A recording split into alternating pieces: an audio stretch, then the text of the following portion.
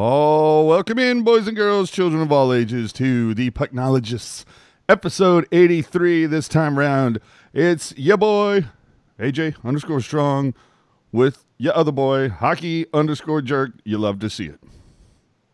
Hello, everyone. Welcome back to my channel. Today, we're going to talk about this specific eyeliner pen. No, I'm just kidding. This is not a Visco makeup channel. This is the Pucknologist podcast, and I'm very happy to be here with you once again, sir.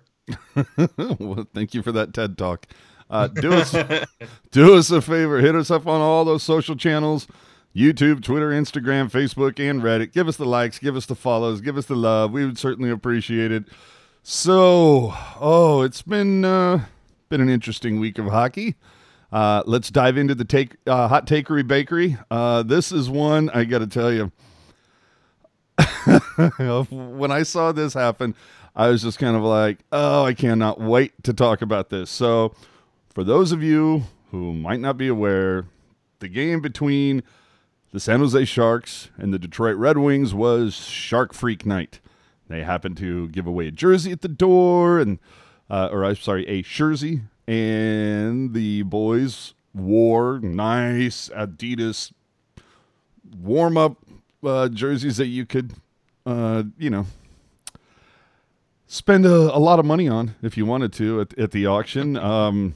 I'm one of those people. I spent a little bit of cash. Our buddy Eric Cura spent a couple hundies on a shall we say an auction jersey.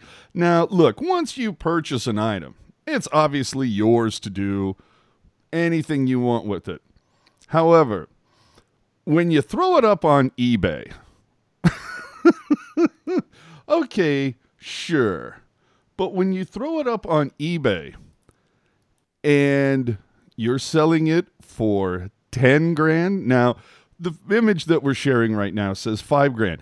That was because I guess on Black Friday he decided to go half off. I don't know. But dude is selling Jones. And the really funny thing is it says game worn. It wasn't game worn. It was worn during warm-ups. There was no game. But I mean, your take on this, to list a jersey for $10K, that's, that invokes the whole, that's a bold move, Cotton. Let's see how that strategy works out. But then just a couple days later, I don't know because there were a lot of social media channels were kind of having a good chuckle at this guy's, I'm like, dude, I'm rooting for you because I got one of those. So help keep the value up.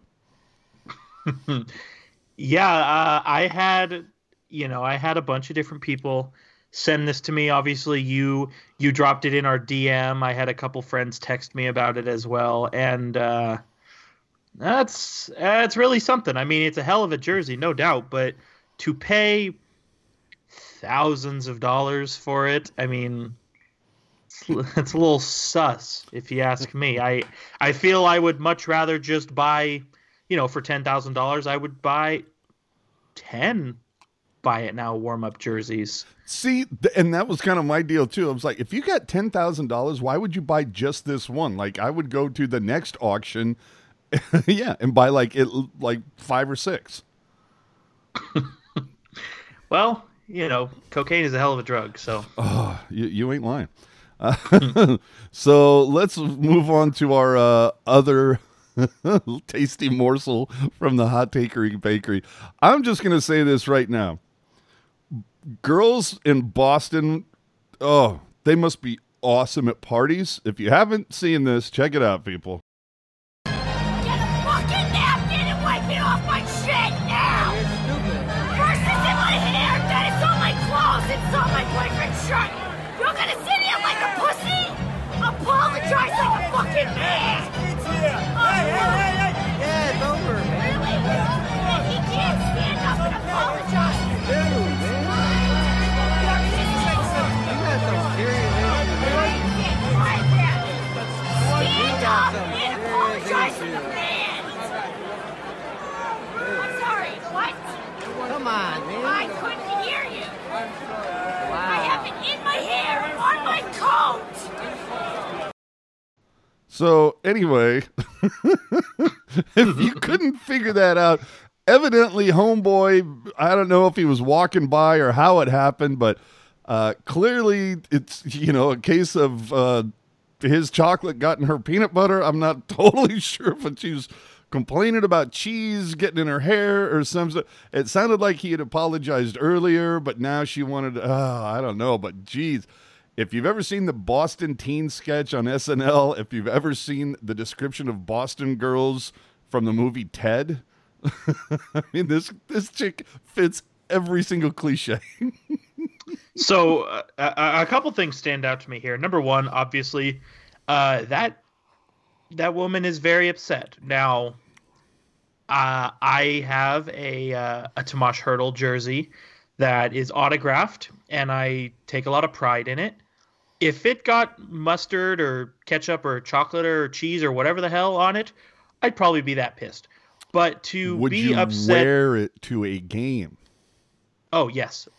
See, But- that's my whole thing. Is I got some nice jerseys, and specifically because of something like this, I won't wear it to a game because I don't want somebody to spill their chocolate on my peanut butter.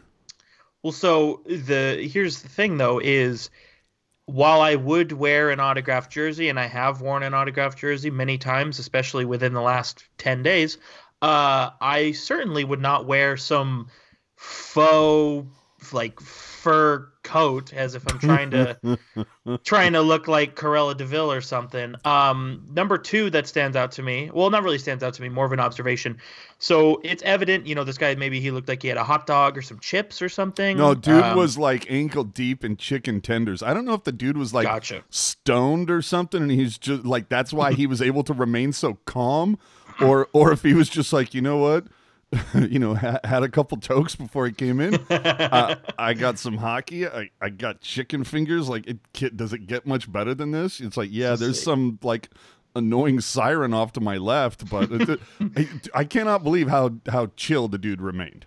Oh, dude, cool as a cucumber. The one thing that I probably would have done differently, this would have been a huge power move, but you see he clearly grabbed, again, whatever it was, a chicken tender or piece of bread or something, and he was wiping off her coat. How much of a power move would it be if he wiped the ketchup off and then frickin' took a bite? just total power move.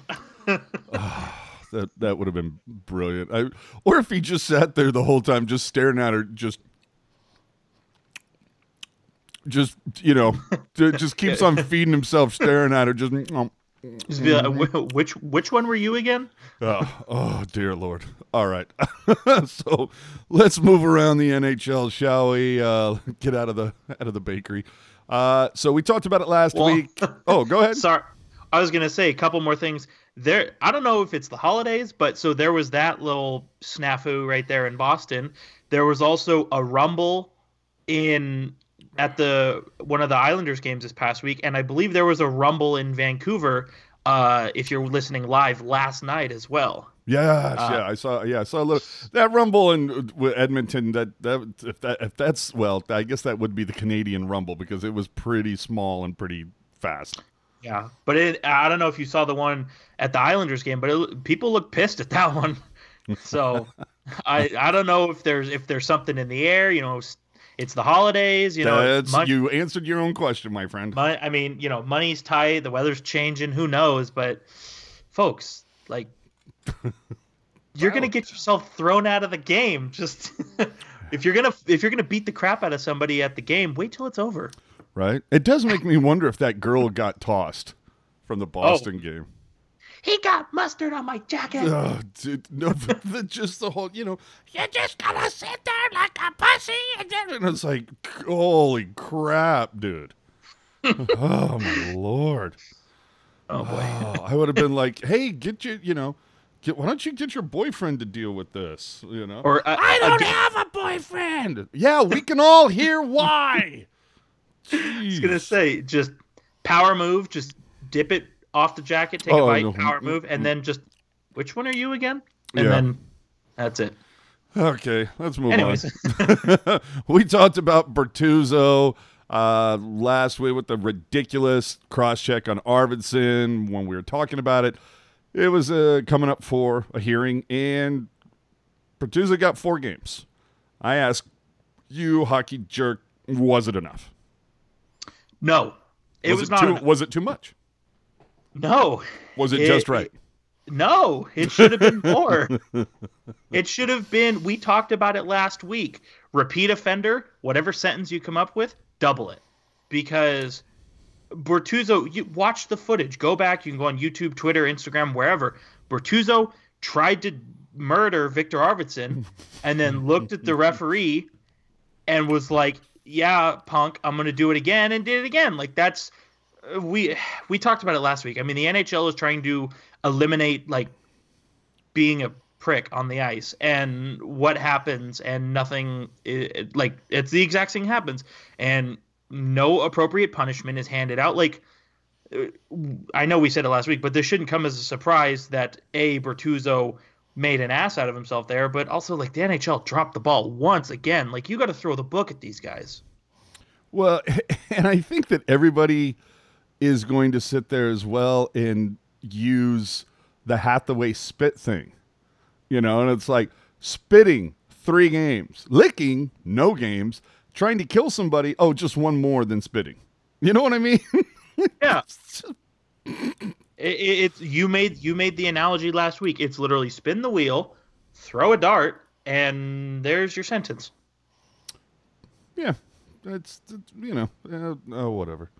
Oh, it is what it is. Well, let's see if this will work. Fun. There we go. So let's keep her going. That whole thing, I don't, because Arvidsson, they said what, 4 to 6 weeks? Yes, I believe it was, which I also like on Nashville's point. When they announced that he was going to be out on their Twitter, they said, due to last night's cross-check, as if to say, like, hey, we saw it, which I thought was fantastic. Oh, well, and, oh, God. See, and I wish I had this written down. I thought I just saw something where an official actually came over and apologized for not catching something. And I think it was in a Minnesota game, and luckily, like, Minnesota ended up winning. Does that sound familiar? It doesn't sound familiar to me in the instance you're referring to, but I know referees and linesmen have been apologizing a lot lately, and I'm within the last year, and I'm here to tell you that sorry doesn't sweeten my tea. Yeah, sorry doesn't get you 2 points in the standings. It makes me wonder if the whole thing about the quote unquote the NHL apologized to us Vegas thing from the playoffs last year, it's just making me wonder if that, like, I don't know, made the officials more apt or to admit fault. I don't know, just odd. Anyway, back to the Bortuzzo thing. Yeah, for me, I thought you go after somebody like that. For me, it's 10 games. Like, not even, like, I don't even question it. Yeah, I mean, he was already called for the penalty, like you were saying, and the dude is completely defenseless. Arvidsson is just sitting there, doesn't even see it coming. Like, not only that, but Bortuzzo was such a pussy, he couldn't even do it to the guy's face. He, stabs him in the back, essentially. So, yeah, for me, that would have been 10 games, easy peasy. But that's the sucky thing about player safety and that sort of thing, is like they either look at like they don't look like, so they'll look at it and they'll say, okay, they either look at the action itself, or if they see, was it intent to injure, and it's like the cross check to the back alone should be 4 games, and then the intent to injure, which for those who are unsure, that would be the second cross check, should be another 4 games. Yeah. Like, I hate that it's one or the other. Like, it can be both. Like, if you want to deter people from doing dumb stuff, punish them. Like, and Bortuzzo, he's not the most flush with cash, so obviously the money he does have to give up by being suspended, it's a lot of money. Yeah. But again, like, you miss 4 games, that's nice. There's still 78 more to go that you'll be right there for.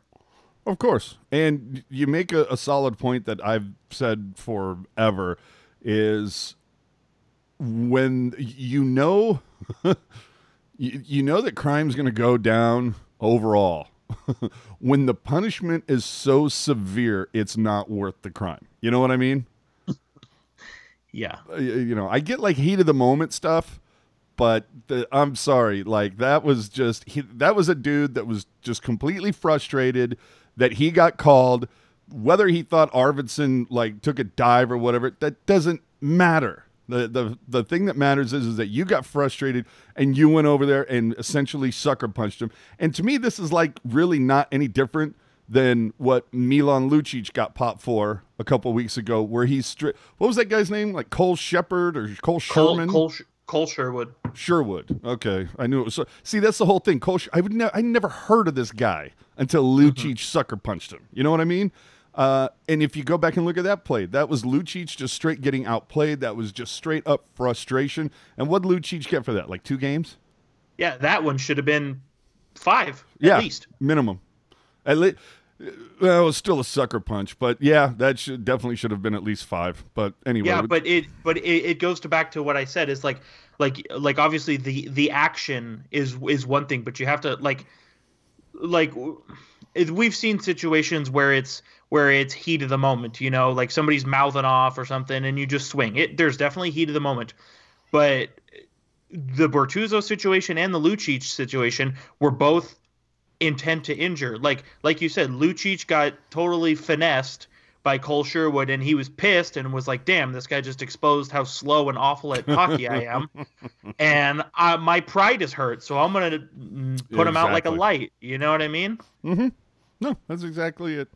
Okay, move on. Yeah, let's get on to something less. Let's get on to something less political and talk about Bill Peters. Okay, Bill Peters retires as head coach of Calgary. For those of you audio only, when I say retires, that is filled with air quotes. Did the Flames just give him this option because he was going to get fired anyway? Yeah, I think by allowing him to retire or resign or step away or whatever you want to call it. Yeah, whatever fluff term they used. I think by giving him that option, it gave him the dignity of making a choice kind of thing. Or at least show, like to me, it was theatrical. No, it was because whether or like, and with these kinds of situations, it's really tough because I'll say this. Yes. I mean, from what we've seen, especially with the Calgary Flames the last year and a half, Bill Peters seems to be doing something right. Oh yeah. But you take all the off-ice stuff. I mean, there's stories from 3 different players, one of whom is anonymous, which tells me they're probably still in the Hurricanes organization. Mm-hmm. There's clearly some this guy is a bad dude, and so even if Calgary's first in the division because of Peters' coaching ability, Calgary has to make this move. It's the same thing we talked about with Rogers and with Don Cherry.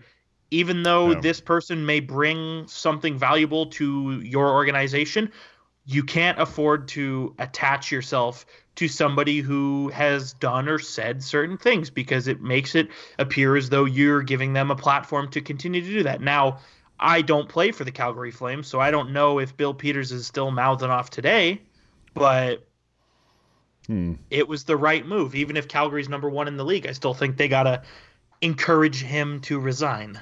We'll say. I mean, you bring up Grapes. Now there's Bill Peters. It seems like there's other voices of dissension out there. I mean, obviously, it was Comrie, right? That lost his shit on Twitter with Babcock. Well, yeah, Mike Commodore. It was Mike Commodore. Oh, Commodore. I'm sorry. And yeah, and that's the thing is he lost his mind with all the Babcock stuff, and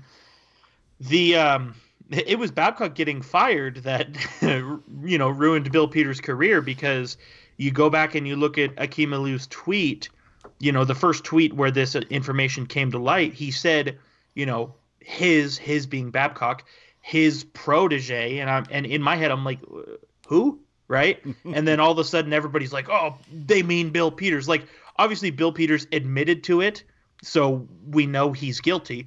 But what if everybody's like, oh my God, Bill Peters is his protege, da-da-da-da-da. And what if Akim Aliu was like, no, I was talking about somebody else. Yeah, well, either way, the fact is it came out. Oh, man, you said that, and then it reminded me of somebody else. And we also hear some stuff about former Sharks coach Daryl Sutter. Yeah, Daniel Carcillo has been very big on Twitter. Oh, dude, Carcillo, I mean, he's all about CTE safety, and, I mean, that dude just owns Twitter at that point. So, Have we? I think the biggest question now is like, have we? It's hard to equate it to this, but you'll understand what I'm saying when I ask you, have we entered the Me Too movement in hockey, or the Me Too era, I should say? I don't know. That's so tough. I mean, it's definitely, you get, when situations like this come up, you get a lot of people say, oh, well, this is a problem because, people are much more sensitive now and people get offended easily. And that may be true. But now in this modern age, people, especially those who've been, disenfranchised or, discriminated or ostracized or anything like that, they have more confidence and feel better about standing up for themselves. And so it's not necessarily that people are more sensitive or get offended easily. It's more that people are more courageous when it comes to standing up for themselves and standing up for what's right. And I'm of the belief that, being strict and being a dick can be two very different things. Mm-hmm. And I know there's kind of differing opinions on Daryl Sutter. Obviously Daniel Carcillo is very much saying like Daryl Sutter was not a guy that I vibed with well, and he is somebody who I struggled with getting along with a lot, and there's all kinds of stuff going on. But then you look at somebody like Jamie McLennan, who does radio for TSN, and he says that, Daryl Sutter was a hard ass, but I don't have any issues with him because he pushed me to be a good person. And so obviously I think those two things can be very different. They don't have to be together. Like, you don't have to say, oh, because you're strict, you're a dick. It doesn't have to be like that. You know what I mean? Yeah, absolutely. And I think too, just something else that I think is definitely a breath of fresh air, and I think there should be more of it in the hockey world and in the world as a whole. But, Daniel Carcillo goes on his whole thing saying, Daryl Sutter was not his guy and they had issues and this, that, and the other. And I don't recall if it was another former player. It may have been Jamie McLennan again, actually. Don't quote me on that. But he said, I had Daryl Sutter and I didn't have any of these problems. He was good to me. And Daniel Carcillo said, look, that was not my experience, but I'm happy that you had a different experience, and I'm glad that you had a different experience than me. So it shows, not to get too woke or anything, but it shows that even if you disagree with somebody, you can still be respectful. Absolutely. I think there needs to be more of that. Yes, absolutely. And even a comment coming in while we're talking live here. If we don't want fans yelling racial slurs at guys like Kane, then why would we accept it from coaches? And solid point. So, yep. All right, let's lighten it up. And let's talk about Elias Pettersson. Is this the nicest guy in the NHL? He might be. One of them. So this week, an errant puck flew out during warm-ups, clearly off of Pettersson's stick or Peterson. I've heard both are correct, depending on what part of the country you're standing in. But Elias saw that happen, and dude runs over to the bench, gets a hat. Unfortunately, it's Fanatics hat, but gets a hat nonetheless. Right, I was going to say, lady, you got to peel that sticker off. Hey, now. Sorry about the puck, and signs it. I mean, just super cool. How can you not? God, all it is, it's like, Elias, you're pissing me off, man, because since 2011, since that playoff run, I have absolutely detested Vancouver. Then you pour the stanchion goal on top of it, and it's like, I friggin' hate the Canucks. And then they get rid of the Sedins, and they get rid of there was somebody else on that team that used to Burrows. They get rid of Burrows. Even Edler was a guy I wasn't a fan of, and there was one more. Well, what about when they got rid of Yannick Hansen? Yeah, well, we all know what happened with that. Again, just one more reason to hate those guys. And then they get guys like Besser and Horvat and Pettersson, and you just go, God damn it, don't make me like you. Stop. Yeah. Stop 100%. it. Now we're gonna take things that we're gonna look at the board, and for $500 we're gonna go with things that never happened when he was a Shark. For $500, yes, Joakim Ryan was named like top star player of the game last night in LA versus Winnipeg. When have you ever heard that, seen that happen? Yeah, that made everybody else kind of go, wait, what? Joakim who? Is that the same Joakim Ryan? Yes. Even worse is the Kings were wearing one of their 4 ugly jerseys too. Yes. They coming soon to Tealtown, USA. We'll get into it later. That team needs a jersey reband. Go ahead. Yes. And M. Hackle on the spot. Thank you. Kessler was the other player for Vancouver. Yes. That's what it was. Edler, Kessler, Burrows, the Sedins. I hated all of them.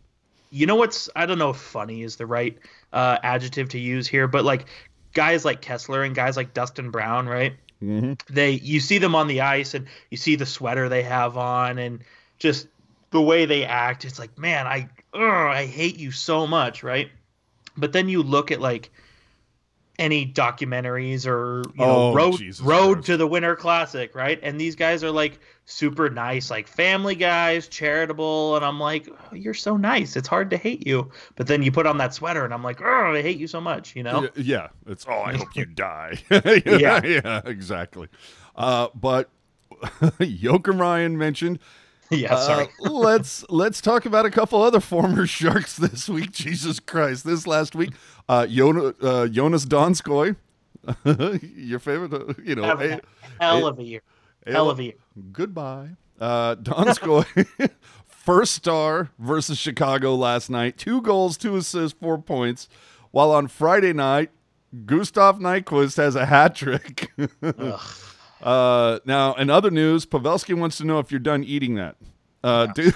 Dude has had no points in 7 games. Barclay Goodrow has more goals and points right now than Joe Pavelski. You love to see it. No, I still love Joe Pavelski, and I hope he turns it around. But man, I mean, he cashed in at the right time, but it's not looking good for them. And Dallas. I mean, I think I had Dallas winning the Central Division, and I mean, they're still in the thick. Don't let my words make you think they're not. But you'd like to have more from your third highest paid forward. That's just my opinion. I mean, Gus Nyquist. What more can you say? I was actually listening. I was listening to the podcast that we did when Gus Nyquist was acquired by the Sharks, and all 3 of us, we were vibing, and we all kind of agreed, like, man, if we get him with a good little player, he could just fit real nice here. And evidently we were proved to be true, and then we all had our hearts ripped out when he left, so that one kind of stings, but I'm happy for him nonetheless. And hashtag could have kept. Yeah, seriously. And Jonas Donskoy, now let me say a couple things here. Number one, would I ever buy a Donskoy Sharks jersey? Absolutely not. But if the opportunity presented itself, I wouldn't hate the idea of an Avalanche jersey with Donskoy, because Homeboy's playing very well, and I know a lot of people have hit me up on Twitter saying, well, if we kept him, he could be doing this with us. No, sir, or ma'am. No chance in that. He's playing really well because, elevated lineup spot, better players, different coach, blah, blah, blah, whatever. But he's having a good year, and it would not have happened with the Sharks. But for those who don't know, I have the stats on front of me. His best season was in 17-18. He scored 14 goals in 66 games. In 40 less games, he's already at 11 goals. Could he shatter that? I sure as hell hope so. He's been 25 by the All-Star game. You'd hope. Spending a lot of time with Nathan McKinnon, which obviously that would make me look good. Yep. So, obviously happy for the guy. I still think it was the right move for him to leave San Jose, but I'm happy he's doing well in Colorado. He got a suspicious payday, we'll say, but so far he's earning it, so I'm happy for the guy. Absolutely. I'm just but when you see that though, now again, you know what? At me, I don't give a shit. The better Donskoy does, the better Nyquist does. That again makes the magnifying glass on Erik Karlsson get a little bigger. Erik Karlsson has been the best player this week. We're not having this conversation. This week. Absolutely. Okay. Absolutely. Now, next week when he's minus 12, we'll talk again. Exactly. And then speaking of silliness, the All-Star votes have come out, so you can put here. Okay, this is. I'm sorry, this just pisses me off. Shimmick for All-Star. Here we go. No. But this will be rant 1 of 2 this evening. Oh boy. But the All-Star game, we're doing votes. We've played less than 2 months. Well, just about 2 months of hockey, and we're already doing All-Star voting. I mean, yeah, I get it because the game's in January, but the nominees, if you will, are so. It's clear that they take into account what those players did last February, last March, last April to put that, because you can't judge it. How many times have we seen somebody play out of their minds for 2 months, they get voted in, and then right off a cliff that by the end of the season, there's so many more people that would have been ahead of them. Again, I'm one of those people that it's like, look, if you want to have some sort of quote unquote all-star exhibition game, sure.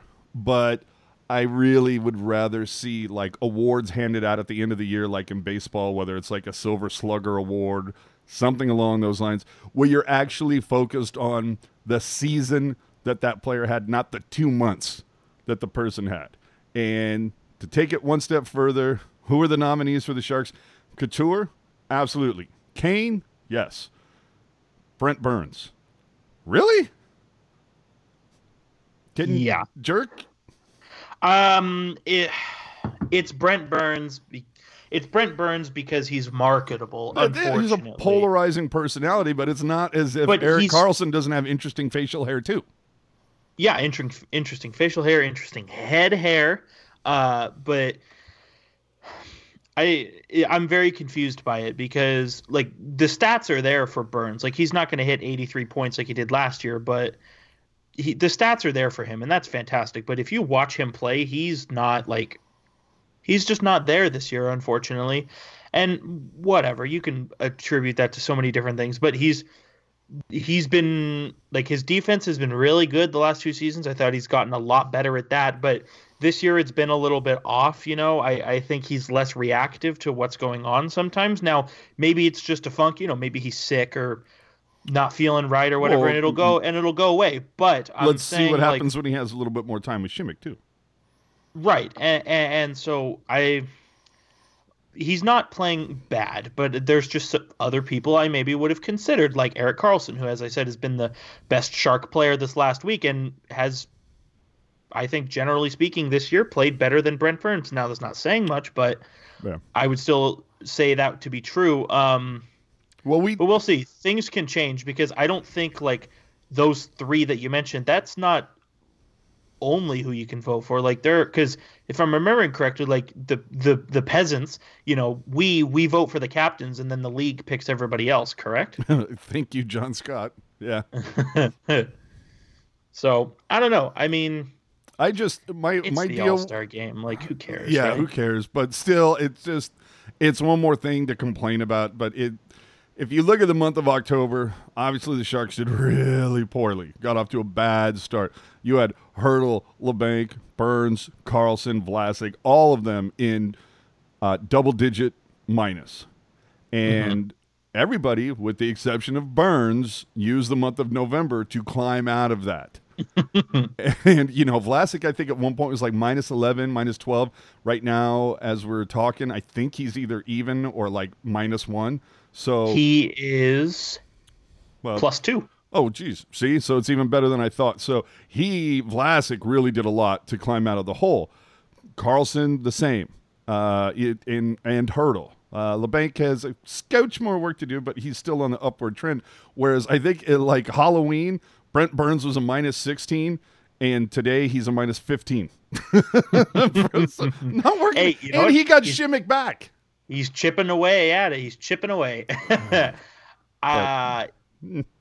So let me ask you this then. You were talking about, and we've had this conversation for years now, so it's not anything new to us. But if you were to make a change to the All-Star game to maybe reward guys who have a good second half or maybe deter guys who flash in October and November from going to the All-Star game, like how would you do it differently? Like would you do the All-Star game at the end of like playoffs where you can look at a whole season, or would you do it in the beginning of the season and look at the previous season, or how do you change that? That part it is difficult because it's clear that the players enjoy. I think the NHL at large enjoys that break, that week off. Where everybody can kind of reset and refocus for the little less than the second half. See, I'm fine to have some sort of this exhibition event. I get what you're saying, but there needs to be, I don't know, like some other awards like thrown into the mix or something where like the Calder goes to one guy, the Ross goes to one guy. There needs to be, like I said, like a silver puck, or they already have like a silver stick, right? If you play 1,000 games or something, but there needs to be like a golden puck or a silver something or whatever that you get this if if you're in the top 5%, of players, points wise or something like that. Like the top 10 guys all get like a golden puck of recognition because they were top 10 in points, or you come up with a couple other things, a defensive category, an offensive category. But I feel like there should be some other way to recognize guys that had an actual awesome season, not just a really good 2 months and then you have no idea from there. Right. And I understand like the NHL was really smart when they made, when they attached the All-Star weekend to everybody's bye week. They were really smart when they did that. So you either have 5 days and the All-Star break, or you have the All-Star break and then 5 days off. NHL 100% love that you did that. You love to see it. Now, what if you could still do, instead of a 5-day bye week split in half, maybe you just do 10 days, give everybody 10 days off in January or February, whenever. And then what if, at the NHL awards, they say, okay, we've looked at the whole season. These are our all-star teams for the 4 divisions. And then maybe those teams play the all-star game as the final exhibition game before the regular season, something to that effect. Ooh, I don't know about the game. See, I love everything you said about that. I love that it adds more to the awards at the end of the season. I'm totally for that. By the way, I'm also for like moving the awards thing to different areas. Like maybe you have it in LA one year, making an event like they do for the All-Star game. When it was in Vegas, it was fine because Vegas didn't have a team. Well, Vegas has a team now, so they don't need this event every year. Okay, they should do the awards somewhere like exotic, like Monaco or something. With Tim Heed's backyard in Sweden, but the moon. Yes. No, I think it would be very cool if they also used it, a similar thing like a draft, like an outdoor game, like an all-star game, where you use it as an event to promote the hockey team in that. Hell, Arizona could use all the help it can get. Hold it there for the next 5 years. But I love everything you're saying. I just don't think we need the game.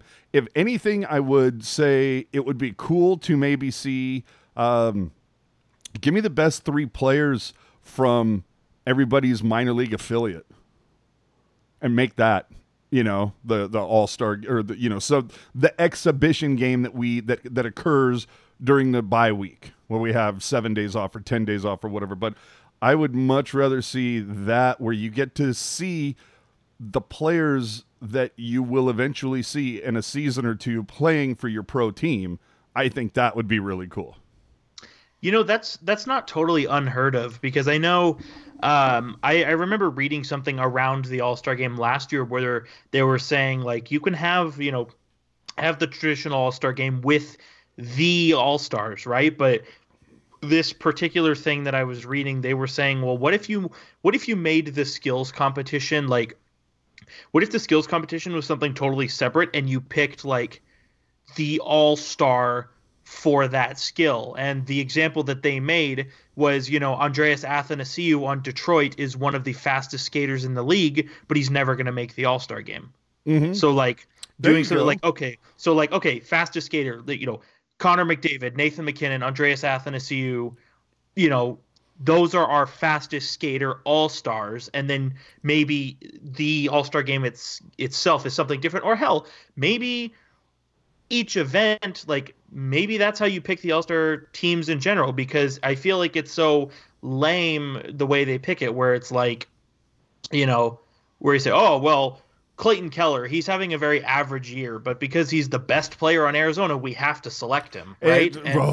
Exactly. I mean, how long did it take him to score on a man net? And our friend Cheryl's pointing out that, they already have an AHL All-Star game. Well, they can get rid of that one. Have the one that everybody's going to see that's going to have a lot of push behind it. See, that would be cool where you would still have, I like your idea where you still have like the day of specialties, whether it's fastest skater or hardest shot or anything, and even if you want to add a couple more to the mix. Okay, I don't know if y'all remember, but there was a series of commercials way back in the day. I want to say like in the early to mid 90s or something, but it was between, I think it was a McDonald's commercial. Oh, I know exactly what you're talking about. I know exactly. It's Messier and Gretzky. No, well, this was McDonald's and, okay. Well, for the American version, it was Larry Bird versus Michael Jordan, and it would be, off the scoreboard, off the, the concession guy selling beer, off the, whatever, nothing but net. And if they did something similar to that with Gretzky and who? Messier? Yeah, Gretzky and Messier, they filmed them. They were like if you've been to the tank, like they had them in like the plaza up in the penthouse, and like you try and hit the crossbar, like stuff like that. Yeah, so do something like that. I think like if you added that, something silly, like if you had some platform set up in the what that Plaza era, the Threat Matrix Plaza, and I'm just using obviously SAP as a reference, but you have a platform. Remember when they had a live band a couple of years ago? Mm-hmm. Yeah, that was sick. Yeah, so you set up a platform like that, and you can have some players go up there, and obviously you'd have to take down the netting on that side, but you just and let them put a target like chuck a puck or whatever. You could do that. Or, can they hit the put it in the net on the other side? Some fun stuff like that. Yeah, that would be a blast. You could do something like that. Either way, we could pontificate all day about that. But the fact of the matter is that we're almost 45 into this, and we still haven't really talked about the week that was. I was gonna say they just need the All-Star game. They just need to find stuff where it's like it's so stupid, but it's like so funny at the same time that you just laugh. You're like, man, this is so dumb, but I'm laughing and enjoying it. Because when you get, I don't know, it's just like the same thing every year. Like it gets tired after a while. Absolutely, it's so funny how sometimes they want their personalities to shine, and then other days it's like, no, put that all the way or what. It always depends. Wasn't Evander Kane like just burned in effigy over the money phone pick?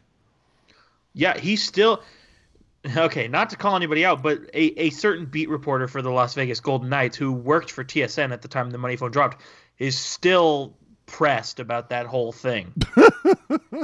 And let it go. Yeah, it's kind of ridiculous if you look at this individual's Twitter. But yeah, he did ruffle some feathers. But you know what? I thought it was fantastic.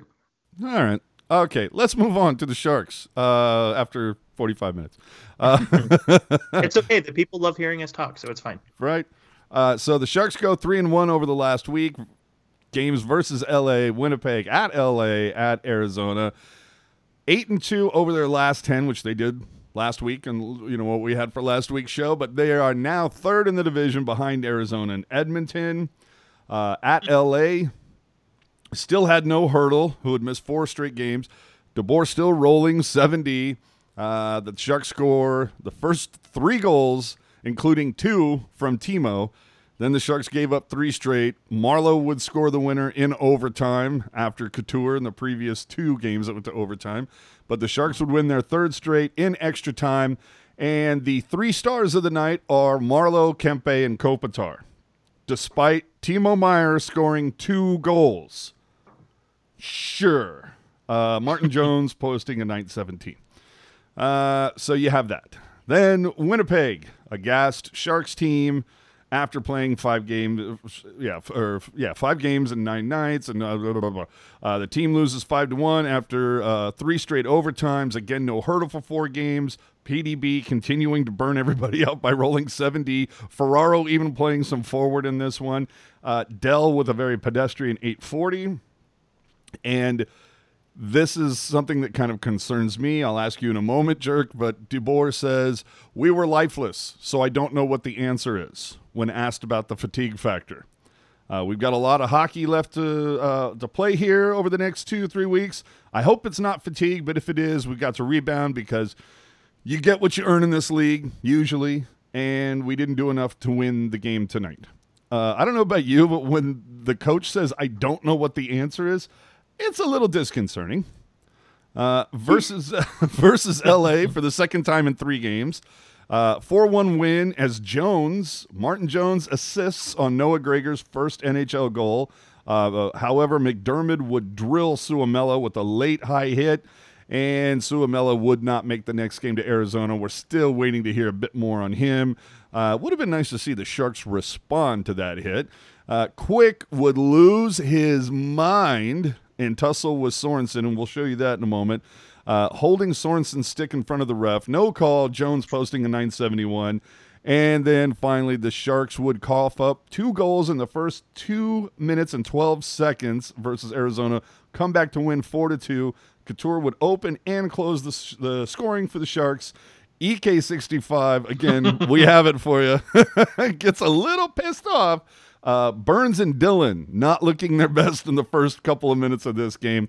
So over those 4, I guess let's, who's, well, hold on, our buddy, Chris, nice. If you know it, you know it. So the 2 games versus LA, explain to me, I don't, look, okay, I get a little bit of hometown cooking. I get your bias a little bit. I mean, when you credit the home team for 80 hits in 1 game, you're a little sus. You're a little sus. You're the last time the Sharks played Vegas and we saw the 3 stars, laughable. And then again, at LA, Meier scores 2 goals and doesn't rate to be. Come on. Yeah, that's why I have a problem with the local media picking the stars. I think if they want to change, should be the War Room in Toronto. No, I'm kidding. Well, what I think, I mean, we see situations like this where it's like it's always something ridiculous. I mean, LA, I think this may be the first time I've seen something like this, but Vegas, it's definitely a little sus when it comes to picking the 3 stars. And I mean, there's a pretty simple solution to this. You have the local media pick the stars, you have the away media pick the stars, and then you take the average. Yeah. But I don't know. I mean, 3 stars, you don't get any points in the standings. You don't get any bonuses. So, I mean, it's for the media to have something to talk about. But wait a minute. Hold on. Let me ask you this, though. Aren't there some fantasy leagues that they take that into account? Like if you have a player that has like stars or something? I am unsure. I thought there was a fantasy league that did actually, like, that got you a bonus point or something if one of your players on your team got a star that week or whatever. I digress. I was going to say that I don't know. If anybody in the chat knows, let us know. I don't know. I think that's one of those things. 3 stars and mascots for me, it's something you can get rid of, honestly, because who cares, right? Oh, see, I like me some mascots. Now, in-game MCs, not so much. That has nothing to do with the people that are doing it. All of them are fine human beings and a pleasure to speak with outside of the confines of the building they work in. I'm just saying that job as a whole to me is needless. That's all. Just my opinion. It's a very tough job to do because you basically have to like annoy people. Be annoying, yeah, unfortunately. because you're right. Even in the SAP Center, but I've been to a handful of visiting arenas as well, and all of the people, they're very nice people. They're wonderful to talk to and they're very good at their job. But it's one of those jobs where it's like, do we need, I know how to cheer, Yeah, I don't need direction. If anything, you can show me video of the mascot on the screen waving pom-poms, and that's enough. I don't need someone screaming at me. Just saying.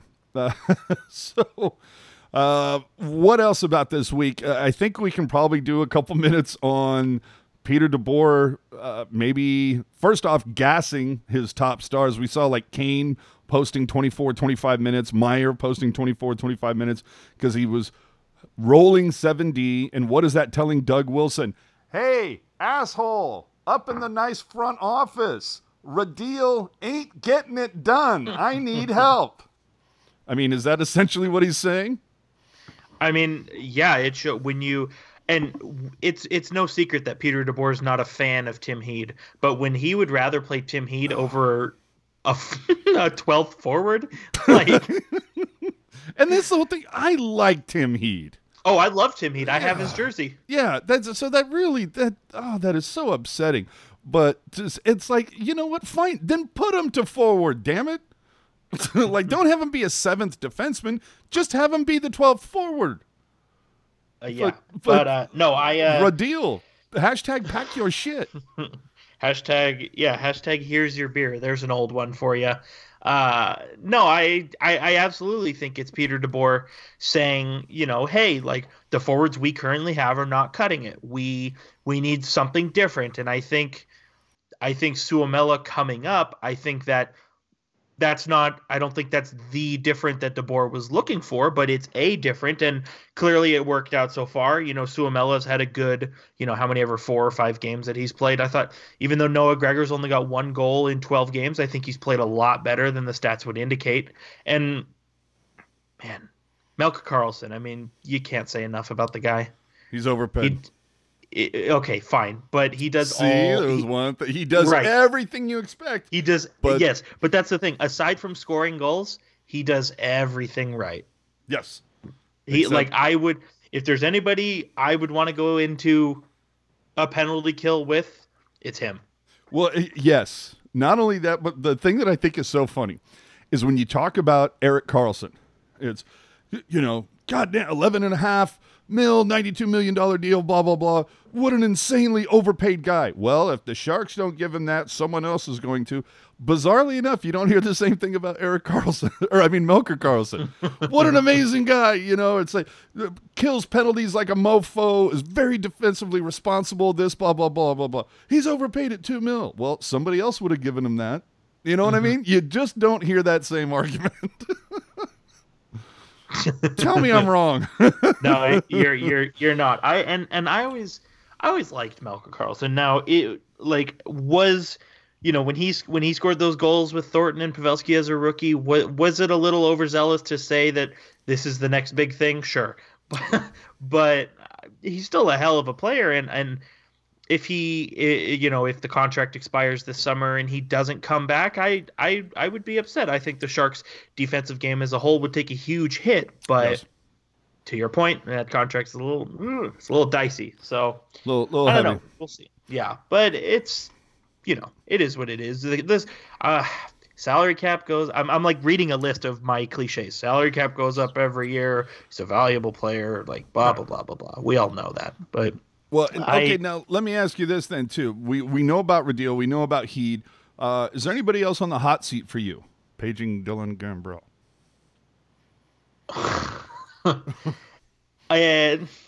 Is there somebody else on this train wreck that might, push Doug Wilson to pull the trigger? Now, obviously, you're hard-pressed to find a GM that's going to pull the trigger after going 8-2.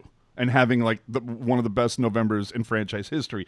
I get that. But again, we talk about 5 straight games where DeBoer is rolling 7D. You do that once or twice if somebody's injured at the last minute. You don't do that as a point of strategy. Yeah.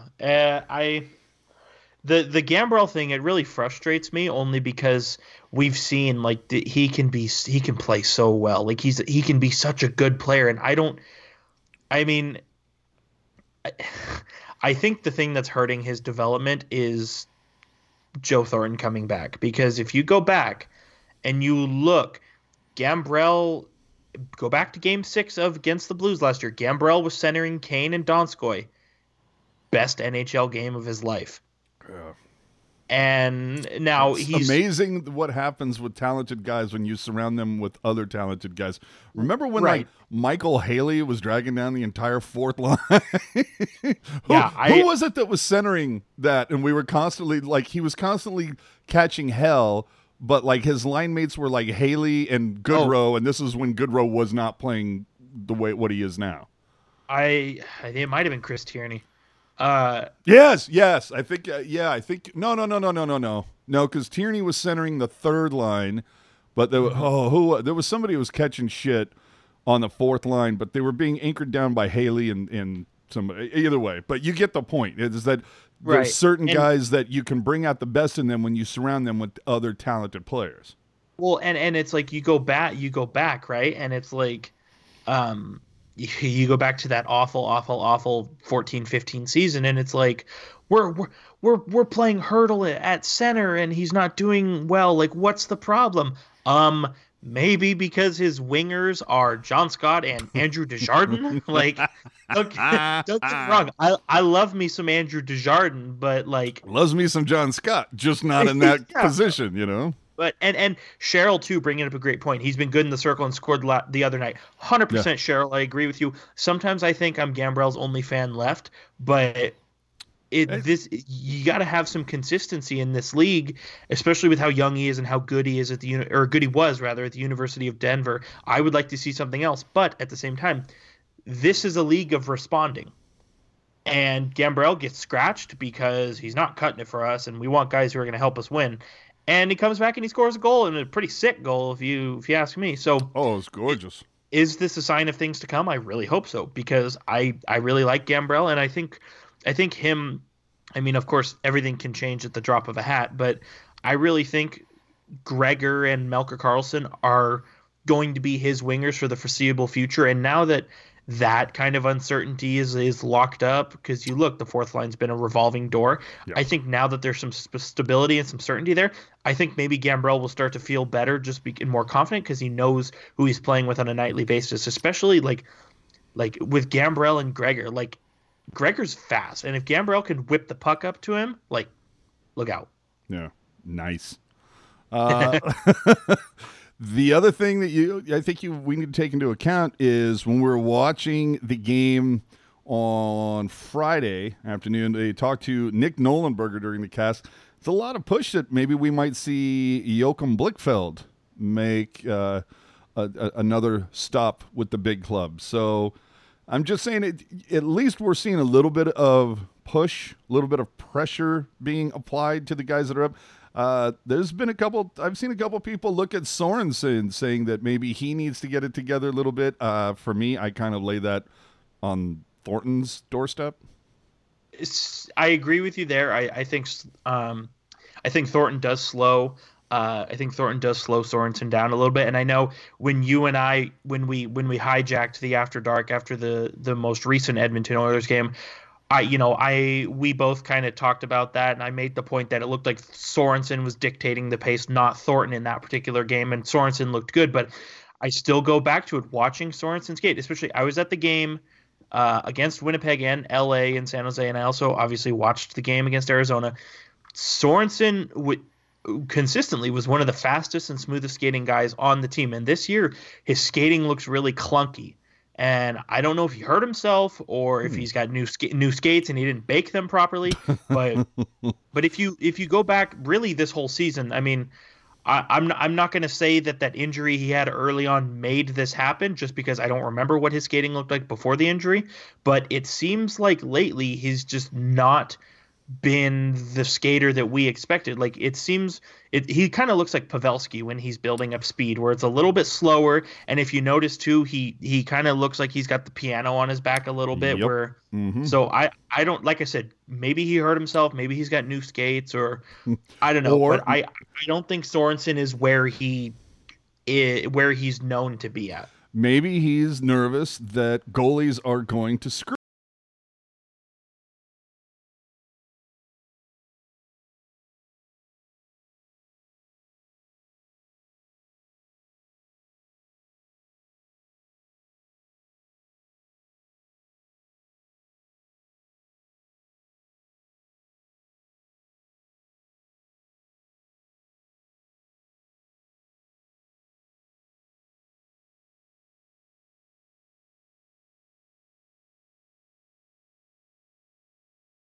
Not get called for holding the stick there. How? Couldn't tell you. I tend to not get pissed off at the referees with stuff, because they are doing their best, and they they can only do so much. But that is one of those situations where it's like, come So on, referee. egregious. Like you're right. He's staring right at it, and he even has his whistle up to his mouth. I'm like, dude, blow it. Yeah. Like, Well, speaking of letting the officials know what you're feeling about, let's talk about This is angry my favorite thing. angry EK65 for a. Keller upended. Carlson's going to go. Tripping the call. Our Coors Light refreshing finish early on. All Coyotes. I feel like EK65 was a little upset there. Maybe a little bit. I mean, it's kind of hard to tell from that clip, but he may have been a little mad. Do you have yours at the ready that you had played earlier? Yes, I do. And so for those who watched, that was obviously from the game against Arizona. This is from 2 seasons ago when he was on Ottawa, playing a game against the Chicago Blackhawks. This was in 3-on-3 overtime. Erik Karlsson, at the end of a shift, he is out of gas.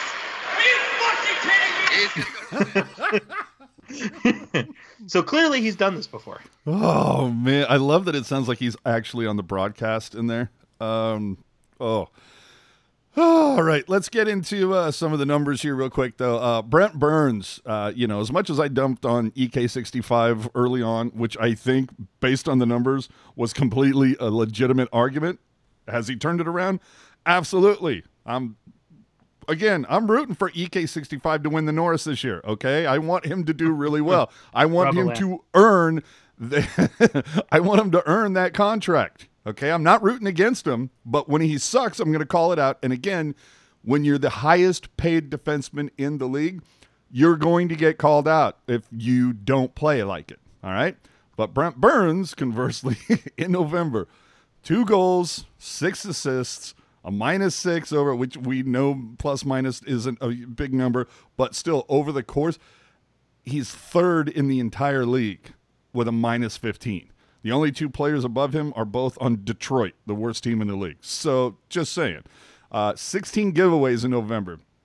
Like I said earlier, everybody else's plus minus has improved except for Burns, really. Also has the lowest shooting percentage on the team, which is kind of odd considering, Brent Burns bombed from the point. But yeah, 2nd worst among all NHL D-men, but in the top 5 for D-man points. So figure that out, statistical people. And also 3rd in time on ice. So I think he'll bring it around. And we talked about getting Šimek back. So maybe it'll just take him a little bit to get that mojo going again, if you will. But it's weird. He was whispered by Paul Martin. Paul Martin goes down for a little while. He gets paired with somebody else. Doesn't work that well for a little while, blah, blah, blah. Gets Paul Martin back, and then it wasn't working that great, right? It wasn't the same. And then Šimek, he gets Šimek. That was working really well. Šimek goes out, and Burns is, and then he gets Šimek back, and he's doing okay. It feels like he's doing a little bit better, but he's not the guy. We're still waiting for that vibe to happen. You know what I mean? Yeah, and I think too a big reason why it's looking, why it's looking like maybe he's not having as good of a season. Obviously, you pointed it out. The shooting percentage is down, yes, but his number of shots as well are down. Burns has consistently been like the second highest shooting player in the NHL. Like, he's shot the puck more than every forward except for Alexander Ovechkin, and he's not doing that this year. So obviously that's going to take into effect. And I'm wondering, I would have to really, really, really dig deep as well. But for years, Vlasic has always received the top assignment, right? Yes. But now that Vlasic is playing with Erik Karlsson, I'm wondering if the top assignment is shifting to Burns and Šimek, and I don't know if maybe not necessarily more ice time, but harder competition. I wonder if that's maybe throwing things off as well. And then, of course, guys, they go through things outside of hockey, like illness. I can remember, 5-6 years ago, Brent Burns missed like 14 games because he had what I can assume is like gingivitis or something. And that's not even me trying to be funny. He took a puck in the mouth and missed 12 games.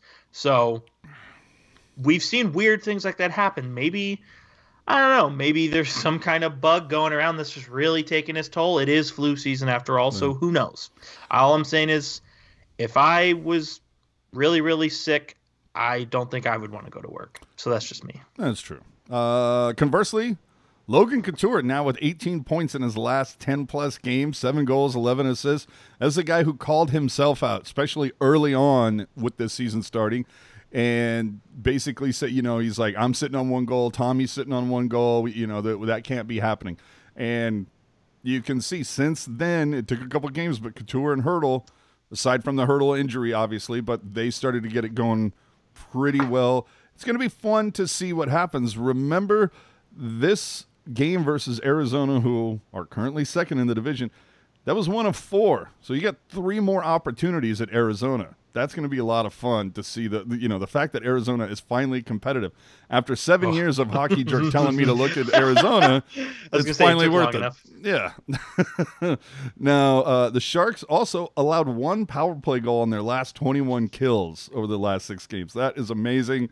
Why Prout and Radil are still on this team, I don't know. But finally, let's talk about the line of the week, if you will, from our buddies Randy Hahn and Jamie Baker. Oh, let's go. I've never blocked a shot, but I awkwardly bumped into a bar stool once.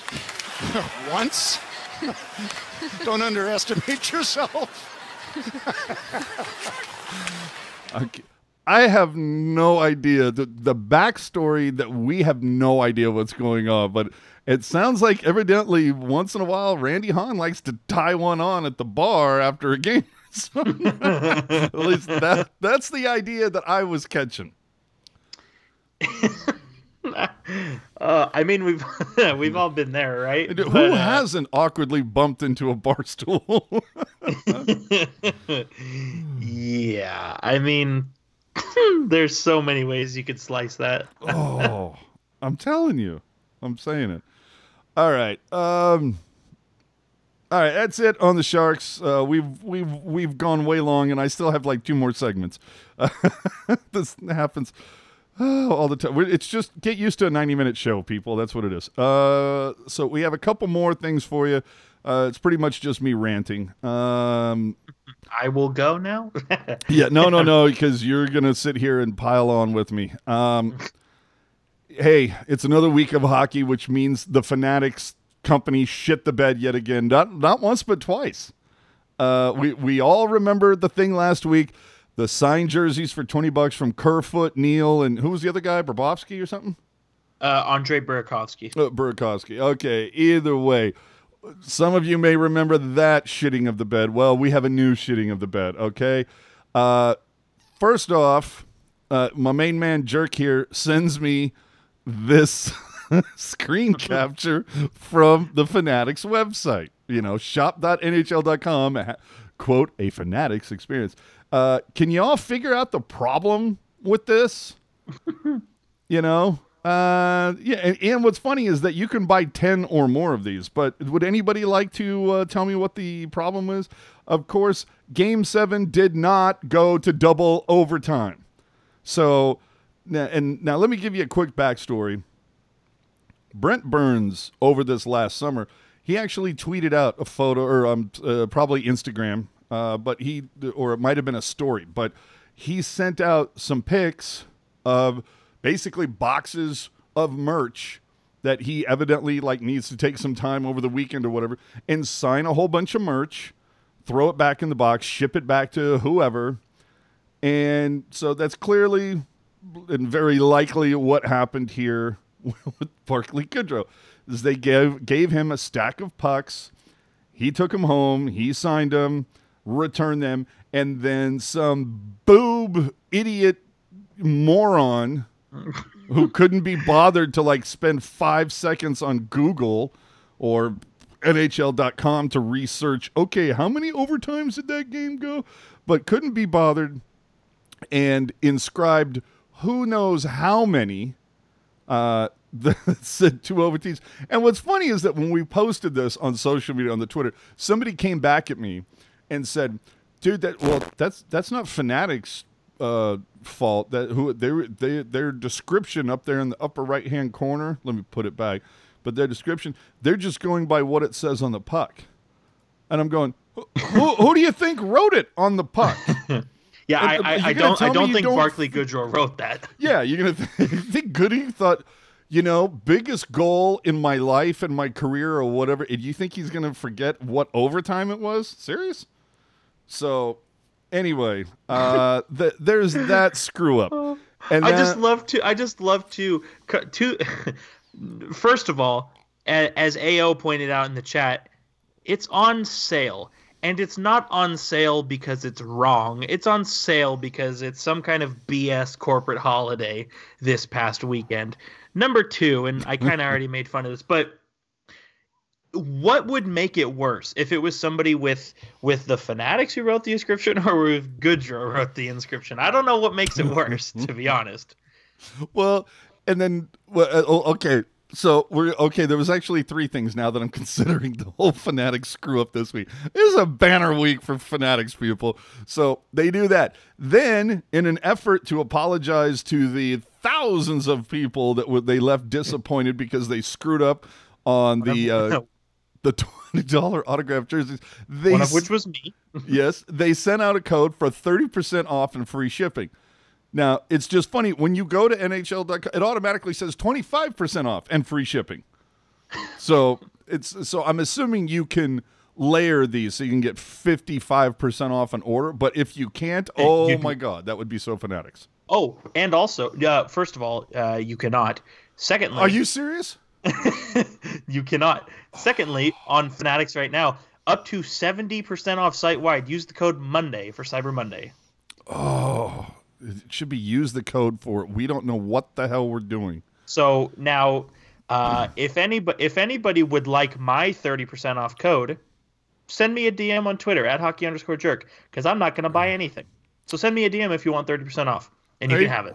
There you go. And to really put a bow on this shit show, the Fanatics, I don't know who caught this, but this comes from the Twitter of Carmina Ibanez. Hey, Fanatics, I think there's something wrong with your website. This could be a really weird joke, because they had literally pieces of merch, a jersey, a quarter zip or whatever, listed for billions of dollars, like $1.5 billion. There was other ones that were listed for $1.6 billion. I'm sorry, the Fanatics is becoming, it's like a parody of a merchandise store. You know what I mean? Like, it's becoming an SNL skit at how poorly everything is done by this company. How is this company, how do they still exist? I know if I screwed up this much at my job, I wouldn't have a job. I don't get it. The unfortunate thing, too, is their tagline. If you listen to any of their commercials, it's something like the world leader in sports or something like that, something to that effect. And the sad thing is that tagline is 100% true. Like, they are the leader, and it's not good. I'm wondering at what point, because now we saw earlier over this off season that the NHL signed some sort of like 10-year exclusive deal with these jerk offs. Now, the NHL, from what I'm gathering, the NHL signed this deal, so that means that Fanatics is going to do the merch for like the All-Star game, which we saw them completely botch when it was in San Jose last January, where they ran out of. First off, they didn't stock the store fast enough or early enough. They didn't give it enough stock. You know, they showed up with. They had emoji pucks. They showed up with the same amount for every team. You would have thought that, hey, maybe we double, triple the amount for the San Jose guys that we do for everybody else. No, same amount for everybody. So, of course, what happened within the first hour of FanFest being open, all the San Jose Sharks pucks were gone. And then same thing with the jerseys. They, like, by the second day, they had no San Jose jersey. Had everybody else, not San Jose. So it's a company that completely and consistently mismanages inventory, misjudges demand, and as we know, just puts out an abhorrent product. It's horrible. There's no consistency in the coloring. There's no consistency in the sizing. The only consistency is that they suck. That's pretty much it. I was in the Shark store the other day for a Barracuda game. I went in there to see if they had any Sharks Freak stuff, which not made by Fanatics, which is why I was looking for it. But in the back wall, a row of Shark shirts, 2 different shades of teal, both Fanatics. Okay, keep doing it, what you're doing. But either way, Fanatics signed a deal with the NHL. They're going to do the All-Star stuff. They're going to do the Stanley Cup stuff. You know, good luck to you who wins the Stanley Cup, that your merch is going to suck. That, you know, when you buy that shirt or that hat to, you know, my team finally won it, whether you were St. Louis or whatever, the team, and then you end up with this piece of crap hat that you know can wear once if it actually fits. But they did that. The teams, I want to know at some point, when do the teams, the ones that the ones that are using Fanatics, the Sharks are using Fanatics to run their gig. Vegas is not. What jerk? Where would you rather shop? In terms of quality? Yeah, like quality, design, consistency. Vegas, 100%. This is what I'm saying. And that I'll say this. Fanatics make really good hats. I do. Okay, that's a good comment right there. AO saying enter code SCREWUP to add $100 to your total. That's brilliant. I love that. I wish on the YouTube chat you could like thumb things up. That's great. Yeah, and I gotta disagree with you. A couple of their hats have been okay, but some have also been like really bad. Okay, but generally speaking, they make a decent hat. But they're not consistent. Sure. But let's say your team wins the Stanley Cup and you're a size large, you might want to pick up a XX just to be safe. Or a medium. You don't know. You literally have to try everything on. That was the thing when Reebok was making shit. I never had to try anything on. It was like, is it, does it say LXL? Boom, that'll fit. Everything was so consistent. Even and thing is, even Adidas, like my one gripe with Adidas was that their stuff ran. So like I'm an extra large, and in Adidas I would get a 2X, so everything ran a little bit smaller. Mm-hmm. But at least it was consistent. Everything ran a little bit smaller. Yeah. And I like Adidas stuff. I like Reebok stuff, and Fanatics hats are okay. Well. So anyway, we'll see what happens between now and next week. I'm sure Fanatics will find some other new way to screw something up. It's what they do, apparently. The other thing I want to get into for a hot real second, can somebody explain to me Ticketmaster? Like, look, I get it. Okay, you're a for-profit business. I'm not negating that. I'm not disparaging, like, you should not make any profit. I'm not saying that. What I am saying, however, is you need to explain to me, as you can see from the graphic that I'm showing, this is literally a ticket to the same event. This is the Shark Freak Hat Pack, right?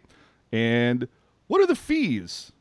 You know, there's a ticket where the base price is $41, and the fees, if I can find my glasses here, I didn't realize. No, $12.50. Well, if you add on and then $5 processing fee.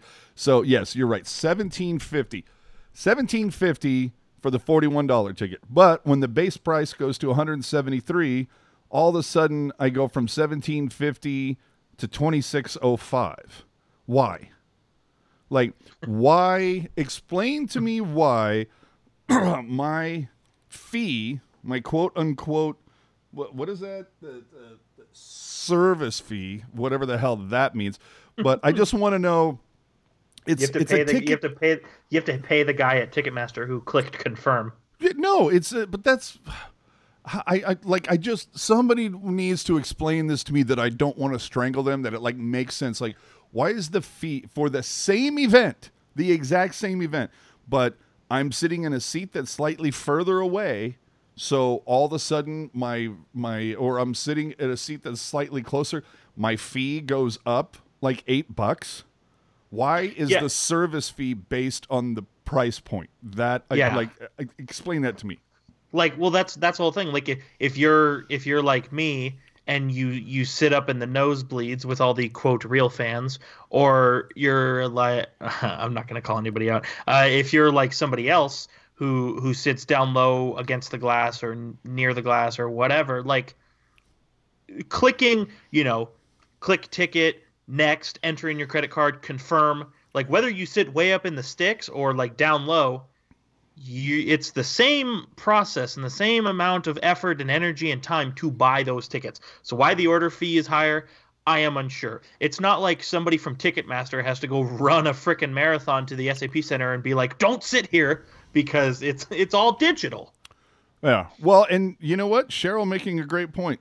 Because they can. That's why they do it. They have a friggin' monopoly. I don't know why it's allowed for them to have a monopoly. I thought monopolies were, not kosher in the United States. I thought that, those weren't allowed, but are illegal. Yeah. Ticketmaster, I've got so many ticket stubs to events that I've went to, whether it was games or concerts or whatever.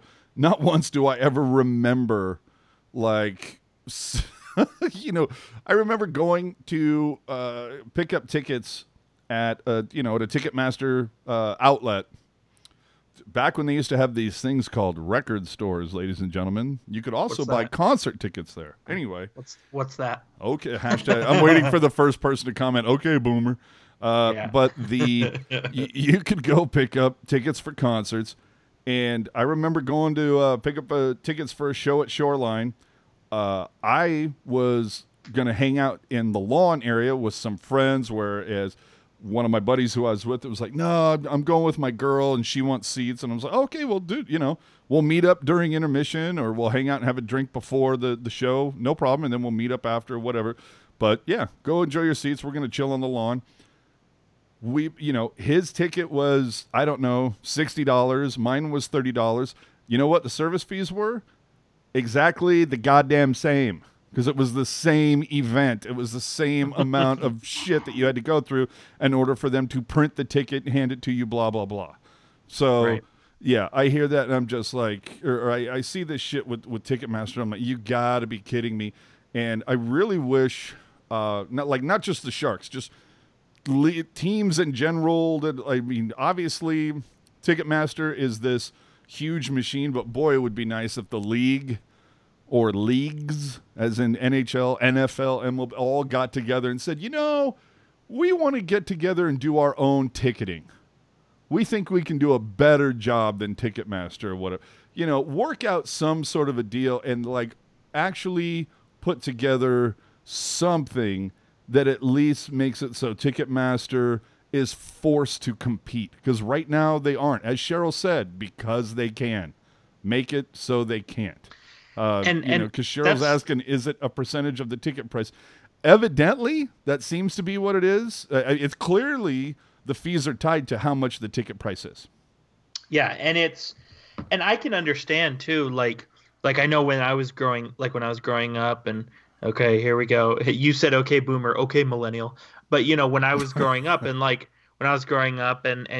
would get, like, my dad would get tickets or my mom would get tickets or whatever, like, the service fee was because Ticketmaster had to mail you a physical ticket. You had to print. You had to do printing costs and mail and all that, like physical stuff. I get all that. It's like literally everything is digital now. There is no human involved whatsoever. Yeah, that's like if let's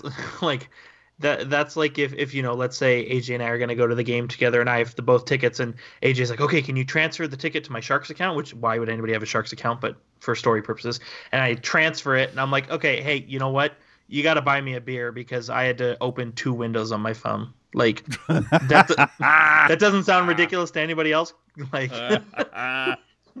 that's all I'm saying is, like, and that Cheryl unfortunately is right, because they can, and that's corporate America for you. And I'm not going to get into this whole diatribe about economic types, but yeah. So it's bad. So that's why I recommend you get close enough with somebody who has season tickets, and then when they can't go, they're like, hey, do you want my tickets? And I'm like, absolutely, I do. No, I do that. And, I'm a big proponent of using the Ticketmaster website that has a seating chart that shows you what seats are for sale, and then writing down the ones that I'm interested in, and then driving to the tank and putting it up on the glass and saying, these are the seats that I want, minus the fucking TM fee. And they're like, here you go. I'm like, thank you very much. Goodbye. I can just picture you like slow or like speed walking up to that window. Oh, you have no idea. Maybe you've got like a water bottle like in your pocket that's gonna fall out, and then you slam that phone on the window, just be like, put it on the glass. Yeah. These and they're like, I am straight up Goodwill Hunting. Like, give me these apples. And you talk about season tickets. Hi-yo. Hey, now, that's a solid ticket. Yeah, right? And it's which could be yours for well, I look at it as the old Eddie Murphy, or a takeoff of the old Eddie Murphy joke. It's either, get season tickets or bang someone who has season tickets. It's one of those things. But we have visual representation in this short play, in this short scene. The role of Ticketmaster will be played by Scott Hannon. The role of Fanatics will be played by Curtis Brown.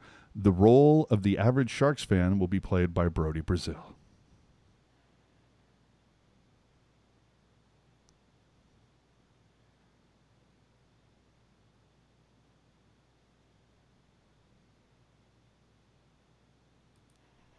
And there you go. I feel so bad for the people that are listening to audio only, because they're like, I don't get it.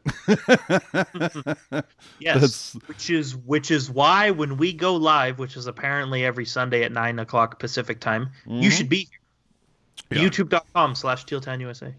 We have a good time. We have a good time, let me tell you. Clearly. Evidently, Rocket woke up late, but other than that, we're having a good time. Let's just, let's hit him up again, just because for the lulls. Keller upended. Carlson's going to go. Tripping the call. Our Coors Light refreshing finish. I can just watch angry Erik Karlsson all day.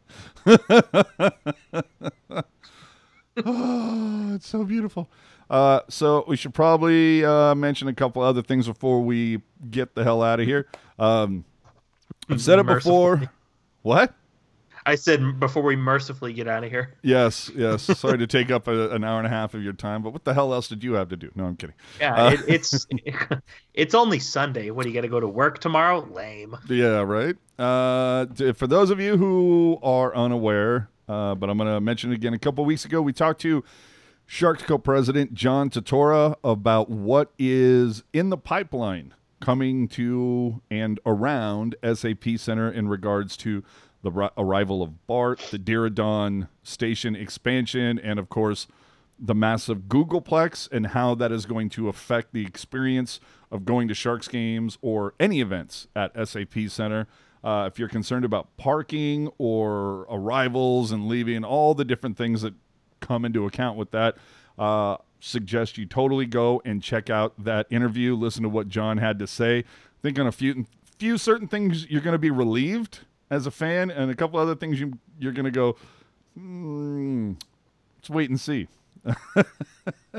We should be talking basically because it's that time of I don't want to say it's that time of the month because that invokes something else. Every couple of weeks we talk to Nick Nolenberger and get his vibe on what's going on with the Barracuda. That should be happening this week. Also, we plan on doing a special interview. I don't want to give anything away right now because nothing is totally confirmed, but I do plan on doing a special interview this week.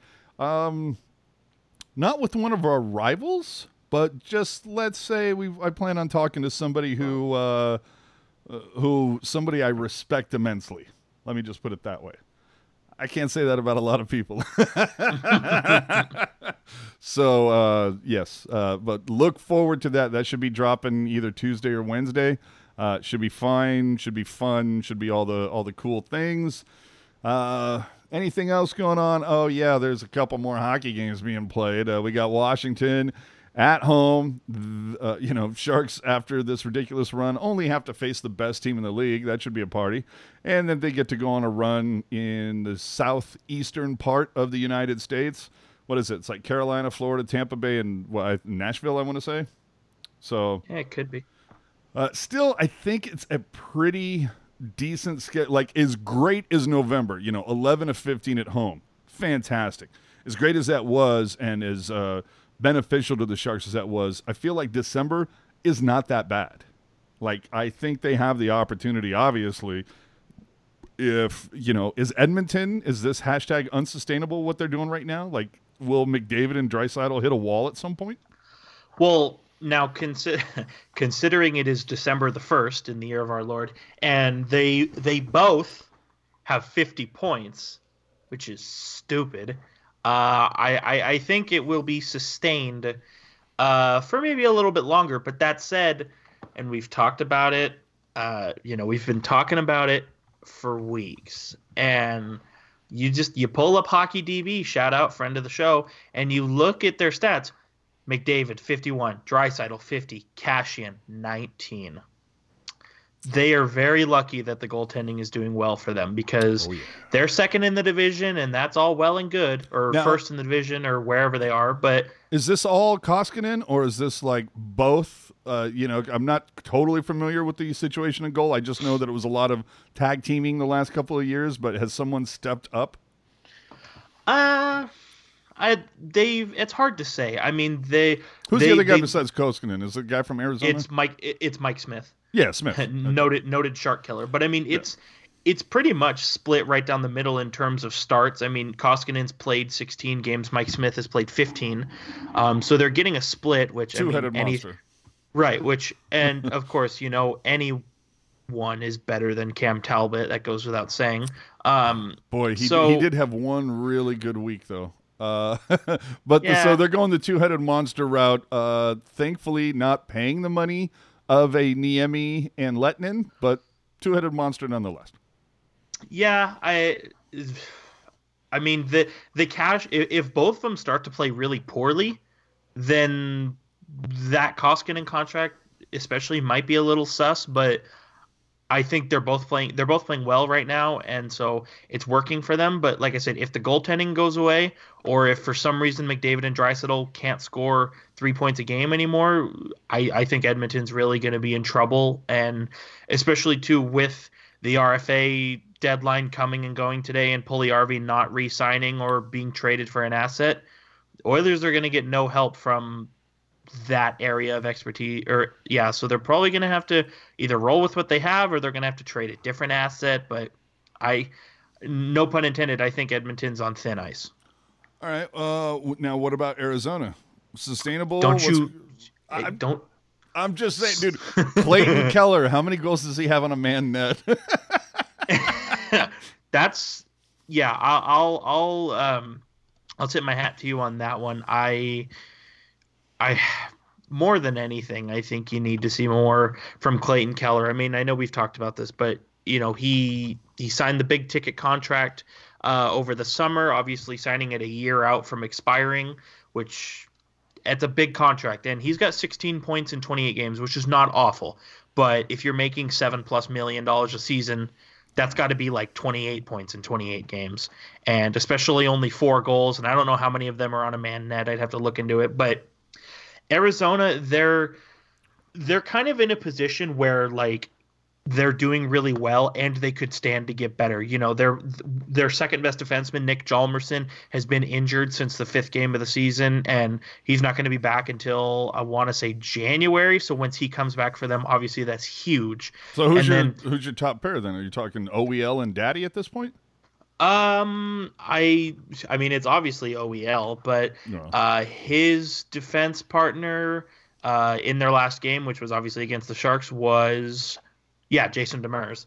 And then you obviously have Chikrin, Goligoski, Lyubushkin, Osterley, which is not a bad 6, but you get Hjalmarsson into that mix, even better on the back end for them. Darcy Kemper and Antti Ranta has been a very good pair for them in goal. And then to tie that into, for the fans that are unaware, but to tie that into a Sharks thing, remember, Hjalmarsson is the guy that back in 2010 the Sharks went for from Chicago and ended up taking the Emmy after the basically Chicago matched the offer. But anyway, go ahead. Yeah, that, and also they're getting good goaltending. If Hjalmarsson comes back, the defense is better. But also, and I believe it was AO who pointed it out in the chat as well, Phil Kessel and, like you talked about, Clayton Keller are both, and even Derek Stepan a little bit, are all underperforming. If those three... Is this a case of Arizona needs better flavor of hot dogs? I couldn't tell you what it was. I mean, Keller's, Kessel, and Stepan, that was their top line for a hot minute, which is a damn good line. If those 3 guys can get going, Arizona's going to really be fighting for that top spot in the division. And it's... like I said, they're playing really well, and they're still not playing their best, if that makes any sense. No, absolutely does. And excuse me while I whip this out. Well, we're going to take a hot peek at the Sharks schedule. At this point, we've gone so long, I don't even care how much longer it goes. Sorry for those of you listening on the audio feed.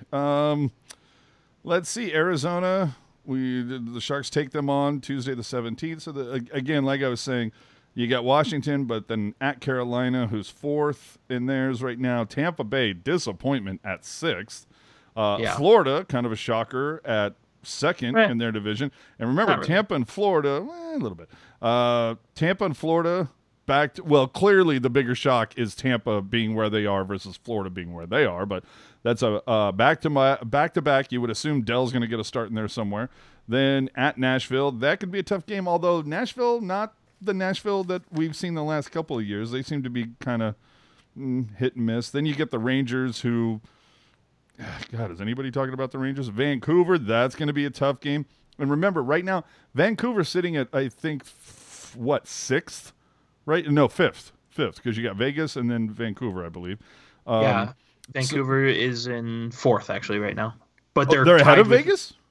Vancouver is ahead. Vancouver's in 4th, but they're tied with Vegas in 5th and Calgary in 6th. So either way, it could fall at any way. Well, in Vancouver, so that's going to be a tough game for Vancouver. They're going to be fighting to get back in. And like I said, Arizona. Then you get the Stanley Cup champion St. Louis Blues, who right now I believe are back in the division lead. Yes.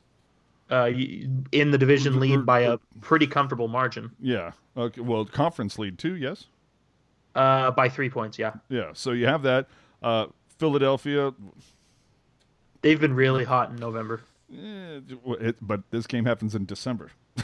Also true. But for reference, they got 24 points in November, which is 2 more than the Sharks got in November. Yeah. Then they finish out the month at Detroit. That should be fun at the Dojo. Again, for another year, this seems to be a trend. Tell me if I'm wrong. And I'll need to go back and look at some of my schedules here. But it seems that, yes, I'm looking at it from the, 17-18 season, that the Sharks played at Dallas on New Year's Eve. Then the year before that played at LA on New Year's Eve. So it seems to be a running gag for the NHL that the Sharks typically spend New Year's Eve away from their families. That's pretty consistent. Yeah, and if I remember correctly, I don't know if it was at Dallas. There was somewhere. No, it wasn't that. Was it last season, I want to say? I can't remember where they played, but I remember like a photo being like put on Instagram or something where they like celebrated New Year's Eve in the air.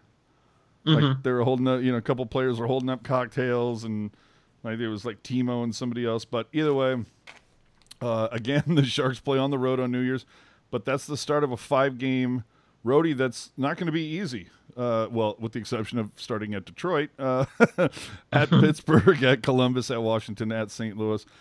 You know what a really other odd scheduling quirk that I noticed this season that kind of stood out to me a couple days ago? Do you know that the Sharks, I think 7 times this season, and I don't ever remember seeing this ever before, 7 times this season, the Sharks played the same team in a calendar week. Usually we see, again, I'm going to dazzle you with my memory of stupid details. We usually see that with Edmonton in November and Vancouver in February. Yeah, and I think we've even seen it once or twice, like towards the end of April, where we've seen something silly. Didn't that happen with like Calgary, like 2 or 3 seasons ago? It was like in the last 7 games of the season, we played Calgary twice, Edmonton twice, and like LA twice or something. Yeah, no, last season, the last 7 games of the year, it was Edmonton, Calgary, Vegas, Edmonton, Calgary, Vegas, Colorado, or something to that effect. So hold on, I've got the 16-17 schedule. The last 6 games at Edmonton, at Calgary, at Vancouver, hosting Edmonton, hosting Calgary. So this, it's not like this hasn't happened before, but that all happening at the end of the season, that was clearly weird. And I guarantee you the times when the Sharks weren't playing a particular team, those two, what did I say? It was all versus Western Canada. So I'm sure when the Sharks were playing Vancouver, that's when Edmonton and Calgary were facing each other, and so on and so forth. But this season, there was, what was it? There's the week. Well, remember, there was the home and home with Buffalo. There was home and home with Vegas. Right? Yes. Then what did we just do? Oh, there was Edmonton on the 12th. Then a week later on the 19th. Then you had LA twice in 4 days. And what's the either way, if you go through the schedule, you'll see Columbus on the 4th and then again on the 9th of January. So either way, and this happens like 7 times this season. I can't ever remember it happening like that. Like 3 times maybe. Not 7. Seems odd.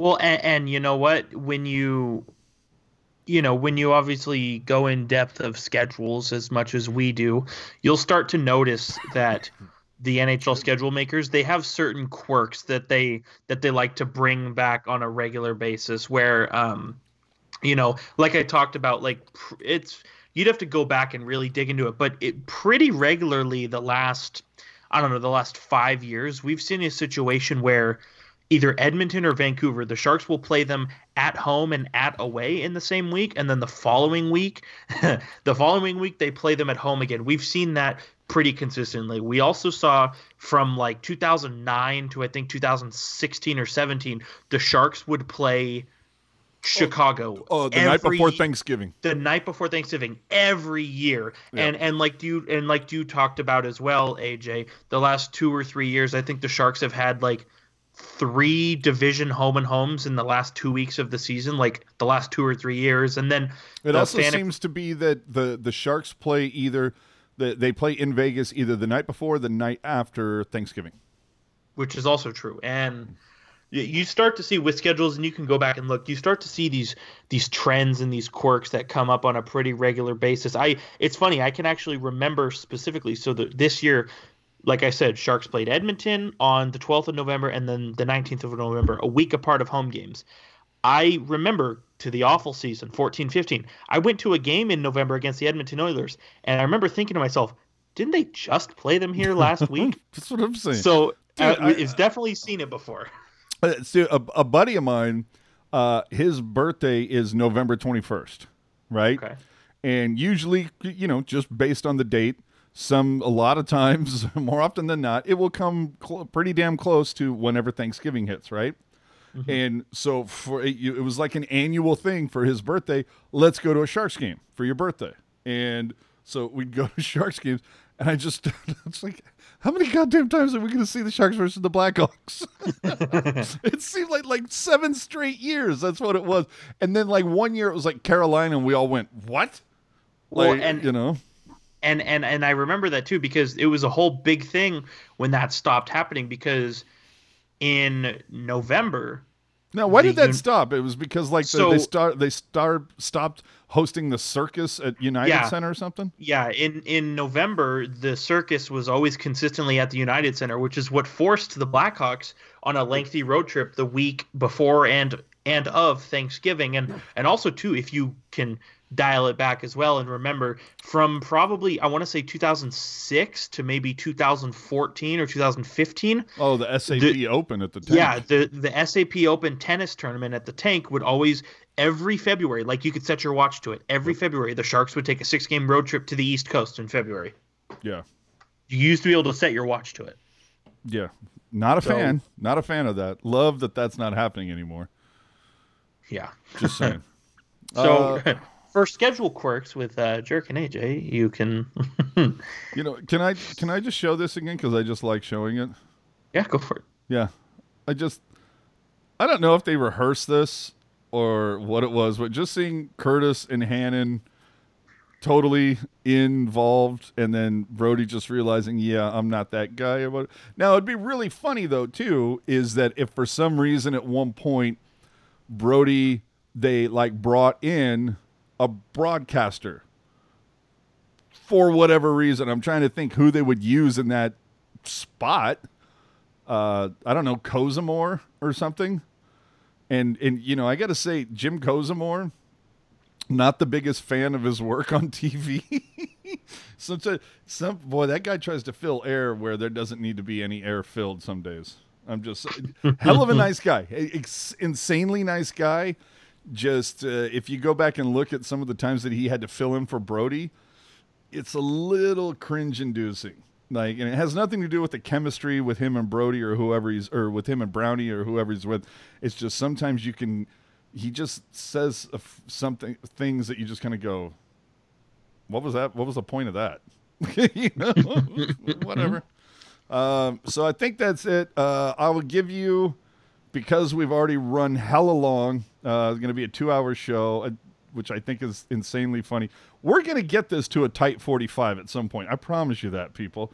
Either that or you know what we're going to do is we're just going to have to dial it into 2 shows. One's going to be about the Sharks, and then the one's going to be about everything else. Or third option, the fans who love listening to us can just keep on keeping on. Yeah. I mean, we've got how many live viewers here? We got 27 live viewers here. I guarantee you none of them would tell us to wrap it up. Okay, well, funny you should bring that up. I'm going to put this out, and I think there's about a 30 to 45 second delay between the words that are coming out of my mouth and when the people that are watching actually hear it. Mandela. Mandela. Just, I want to go watch Rush Hour. So I'm going to put it out to the comments, the people watching right now. Anything you want to ask us. I don't care if it has to do with the Sharks. I don't care if it has to do with other teams in the NHL, or if it has to do with what kind of music we're listening to right now. Just AMA right now. Ask us anything, and there you go. And while we wait for that to marinate and get out to everybody, again, check out the Totora interview. New In the Reef will be coming, episode 5, all about the Barracuda. Again, another interview that I'm kind of jacked about, which should be fun. And also talking to Mr. One, Jamie Baker. So that should be fun. And it's, I'm such a fool. We talked to Drew Remenda on Halloween. I can't believe I didn't get him on at the end because that's what I wanted to do. I wanted to have him on at the end of every month. So I'll be reaching out to Remenda and see how fast we can do at least 25, 30 minutes with him to find out. Obviously the month of October did not go so well. November, hi-yo, much better. So, Jessica, how was your Thanksgiving? There you go. Jerk. Mine was very good. I feel like with Thanksgiving, there's always the debate where, okay, do you take it slow? You kind of parcel everything out, and well, you traveled, didn't you? Dude, did I? Yeah. Okay. For those who don't know, I don't live in San Jose anymore. For Thanksgiving, I came back to San Jose, went to the Sharks games against Winnipeg and Los Angeles. But to go to Thanksgiving, also had to drive in addition to flying, so that was a whole thing. Yeah, it's a whole thing. Drive from where? What'd you do? Fly to Sacramento? What are you talking about? Well, no, I flew to San Jose, but where we went to Thanksgiving was like North Bay. Gotcha. Santa Rosa, Petaluma, I got you. Yeah, so no, Thanksgiving was good. There's always the debate, okay, do you take it slow, parcel everything out, or do you just floor it and go for it? And in the last couple of years, and I'm not talking about alcohol, by the way. I am talking about food. Funny you should say that. While I pour this out. The last couple of years, you took it slow because especially when you drive somewhere for Thanksgiving, you don't want to just eat a bunch of food. Shout out Happy Hops. You don't want to just eat a bunch of food, and then when you're driving, it's like, oh my God, I want to go to sleep, but I have to drive 2.5 hours. So, you take it slow. But then this year I was like, you know what? Pound Town? F it. I'm just going to, oh man, I ate so much food. It was crazy. You know what? I'm right there in the middle with you. I had to go kind of Upper East Bay, San Ramon area. So, and about an hour away. And I was the same way. It was like solid plate. Didn't go crazy. But yeah, little turk, little corn, little stuff. Little potato, little yam, and got a little bit of everything. And then luckily, the family that I've married into, they don't know how to cook in moderation. There's 7 people. To them, that means cook for 20. They basically said it's like however many people are there will be 3 times the amount of food. So that was the whole thing. It was have the cool little plate and then know that I'm going to take home a nice, bag of to go and basically have the same meal for the next 3 days in a row and not have any problems with it because it was all awesome. Well, and it's funny that you say that because, where I went for Thanksgiving, there were, you do just quick math in my head, there were 9, 10, 11, 12. There were 13 of us.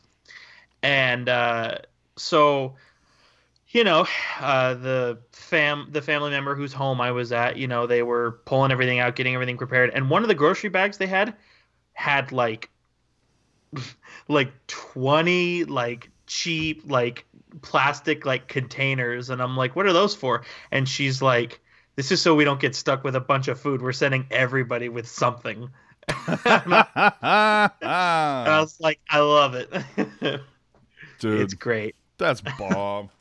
Yeah, no, it's fantastic. And aside from Jessica, nobody wants to know anything. This is your time to know all of our dirty secrets that aren't about hockey. This is your time. This is our getting to know you segment. And everybody's kind of like, you know what I know about these assholes, that's already too much. I came here for hockey. I didn't come here for Thanksgiving talk.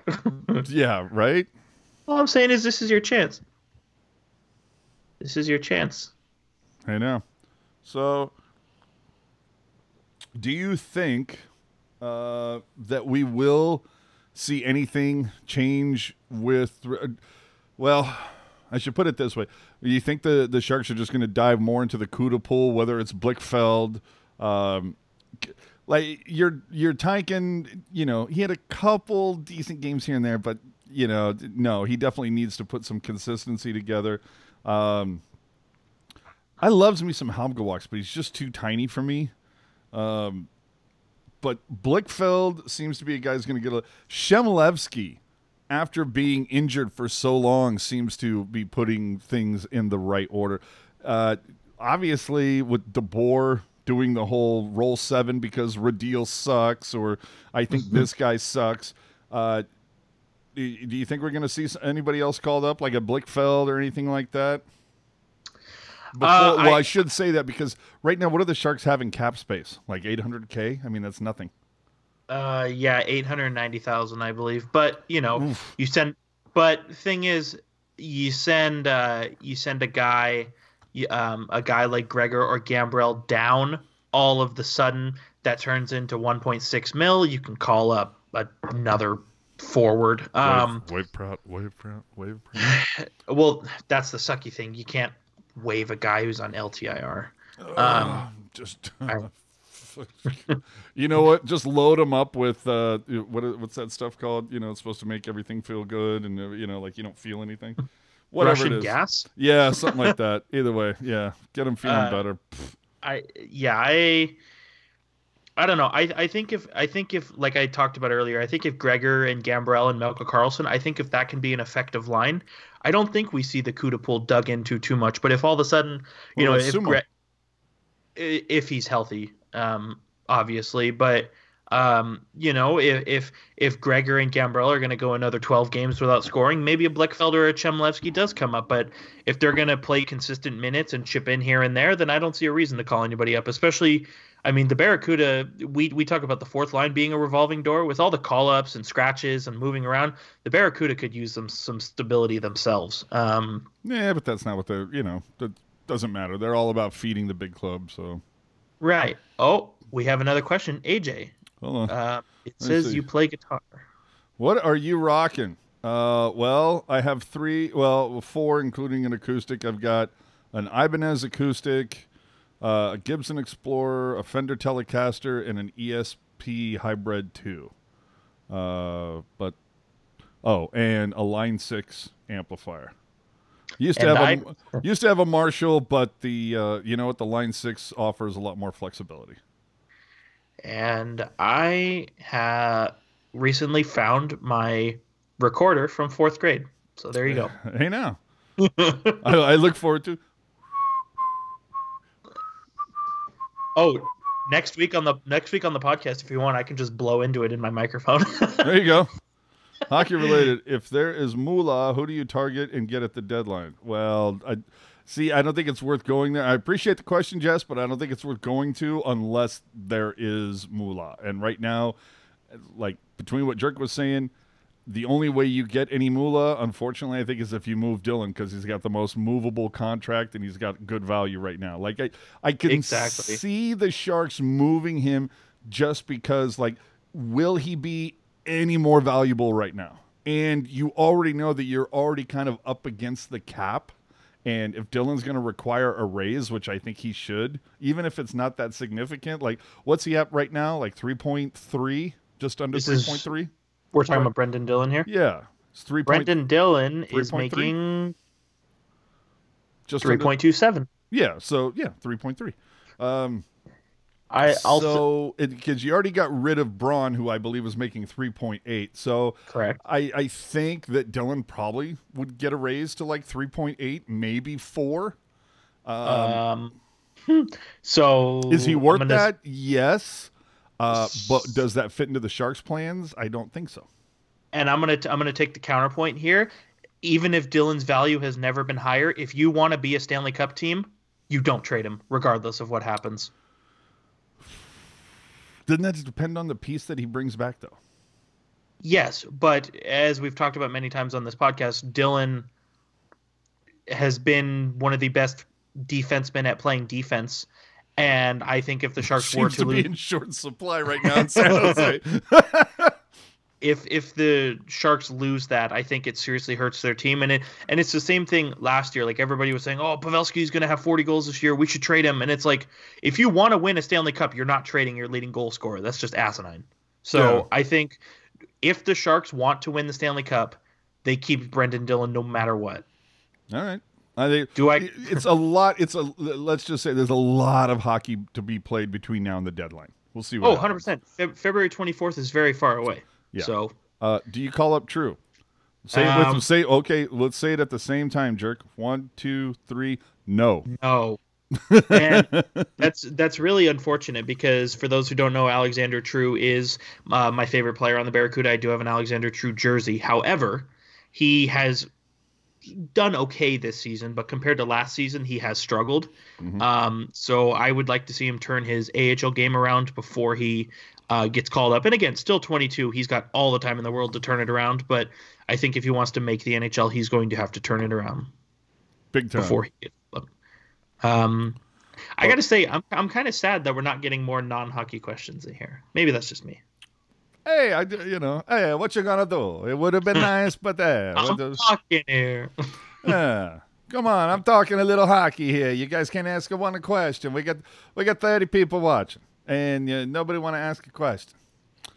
That's why we do what we do. Okay, so because of that, then I'm just gonna throw this back at you. I've never blocked a shot, but I awkwardly bumped into a bar stool once. Once? Don't underestimate yourself. Actually, that's not the one I want to throw at you. I want to throw at you video of my future ex-wife. Get a fucking napkin and wipe it off my shit now! First it's in my hair, then it's on my clothes, it's on my boyfriend's shirt! You're gonna sit here like a pussy?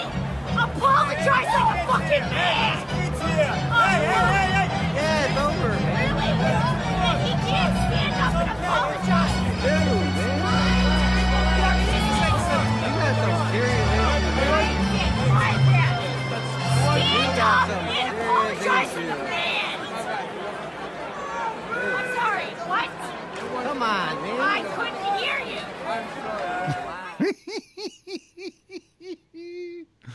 Oh, man, that chick is a lunatic. And I'd so want to sit next to her at a game sometime.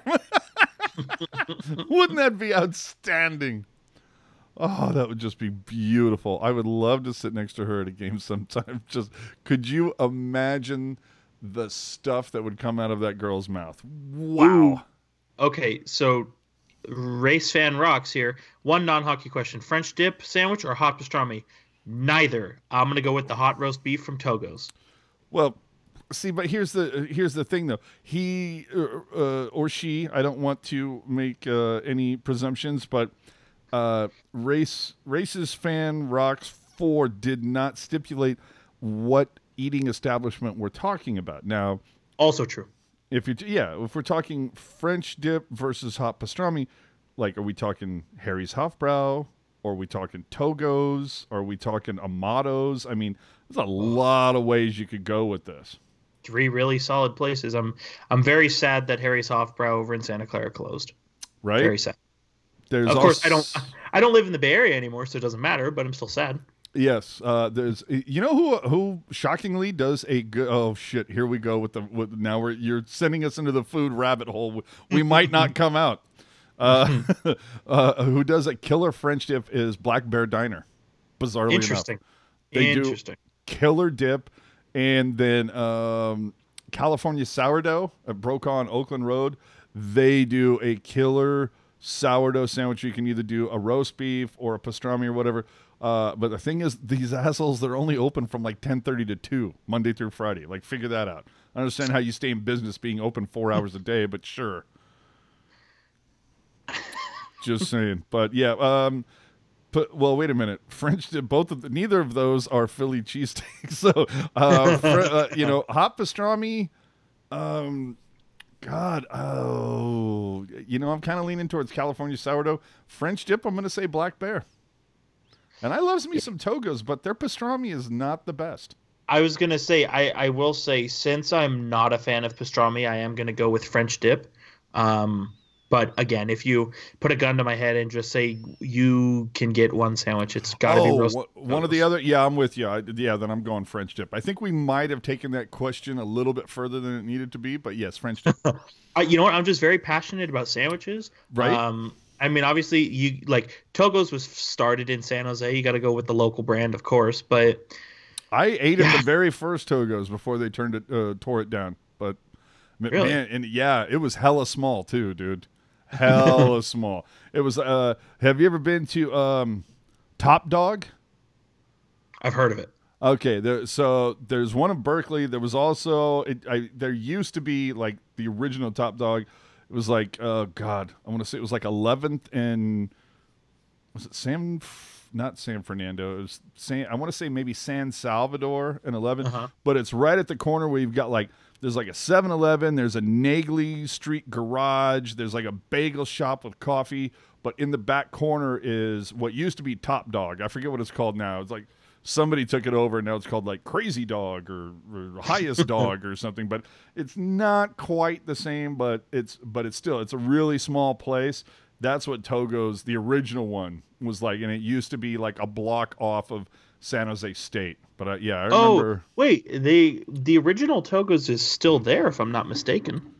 Well, then they built around it or something. But yes. Yes, They upgraded it, but the original, because I think, if I'm remembering correctly, I think in the Togo's by San Jose State University, I believe the original Togo's is like sectioned off, and you can go like sit in that part of it, but the Togo's itself is still there. Nice. And for all of you making the age jokes in the chat, yeah, dude, I'm like John Tavares on the bench. I've seen some shit. Man, you know what though? I hate to do this, but you said Amato's, and it's making me think of how the SAP Center needs a new Philly cheesesteak. All I'm saying is Amato's should get into the SAP Center. I mean, if you want to get into logistics, for those who know or don't know, you go to Amato's and you want to get a soda with your Philly cheesesteak. The soda that they have is Pepsi, who sponsors the Sharks. So logistically, it's doable. So the truck stop, not the truck, what do they call it? The launch kitchen, the test kitchen, whatever it's called. Yep. They had, for the first month, it was a grilled cheese thing, which was good. I enjoyed it. Very good. I loved it. Yep. Then the second month, it was, what was it? It was Loves Me Some Cheesesteak, or it was some sort of a cheesesteak place. That place is hella good, too. It was good. The place that they've replaced it with for the next, truck that they're bringing in, I can't remember what it is, but I haven't heard. I heard really good things about the cheese, the grilled cheese, and the cheesesteak. The place that has replaced it so far, I have not heard good things. Well, Just there you saying. go. All I'm saying is, right, if Staples Center can have a McDonald's, why can't we have a Amato's? That's all I'm saying. That's all I'm saying. Best pizza. You can vamp on this for a moment. I'll be back. Oh no. I feel like, okay, hello chat. AJ has gone to get a drink evidently or something. So best pizza. You know what? I feel like I'm gonna get murdered for this, but I really love me some Round Table pizza, and for in the net pizza you get, obviously. I don't know. There's just something about Round Table, and don't get me, it's damn expensive. That's why you got to go to the lunch buffet 11 a.m. to 2 p.m. on weekdays. But Round Table pizza it's just so good, But I think if you want to go like the non-conventional route, obviously stuffed pizza is really good, which is where we had the Tealtown USA viewing party at Stuffed Pizza in Milpitas. There's only 3 acceptable answers to this question: Bebo's in Willow Glen, Slice of New York in San Jose, Stuffed Pizza in Milpitas. Everything else is shit. So I said my favorite pizza place is Round Table, but yeah, I know. It's because I'm a millennial. I'm simple. No, dude, I grew up on Round Table. I was a kid, growed up on the Domino's.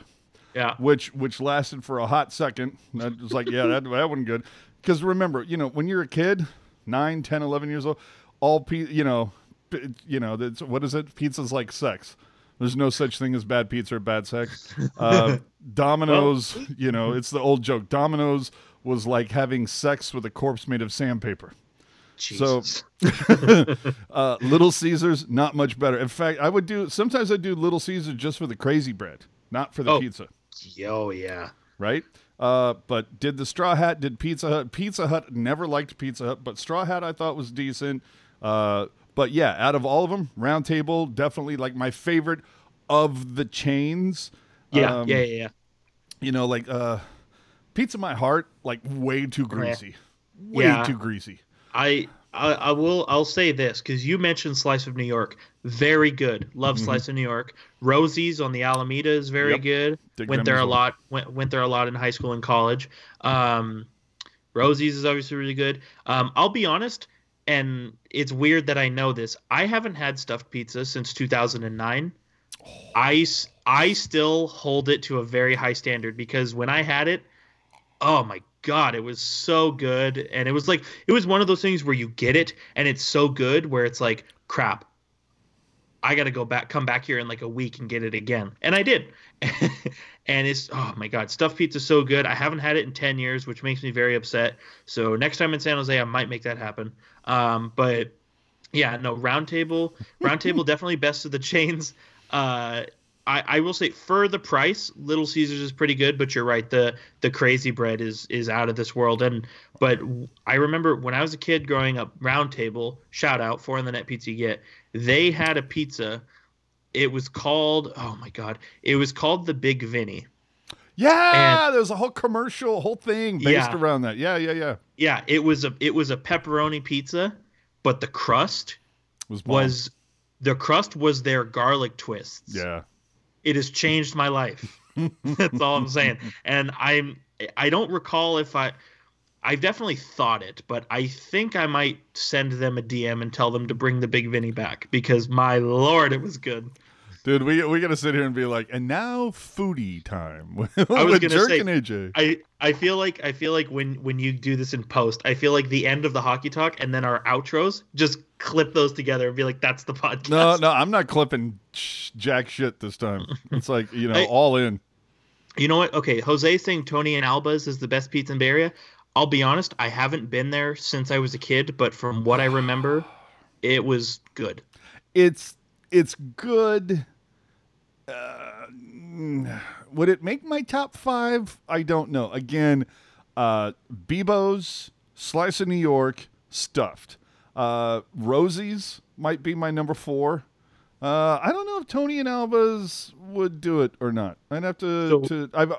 I've also heard there's supposedly a place in either Morgan Hill or Gilroy that I need to check out. Oh, and there's a place in Redwood City actually that would be in my top 4. It would knock Rosie's out, called Speederia.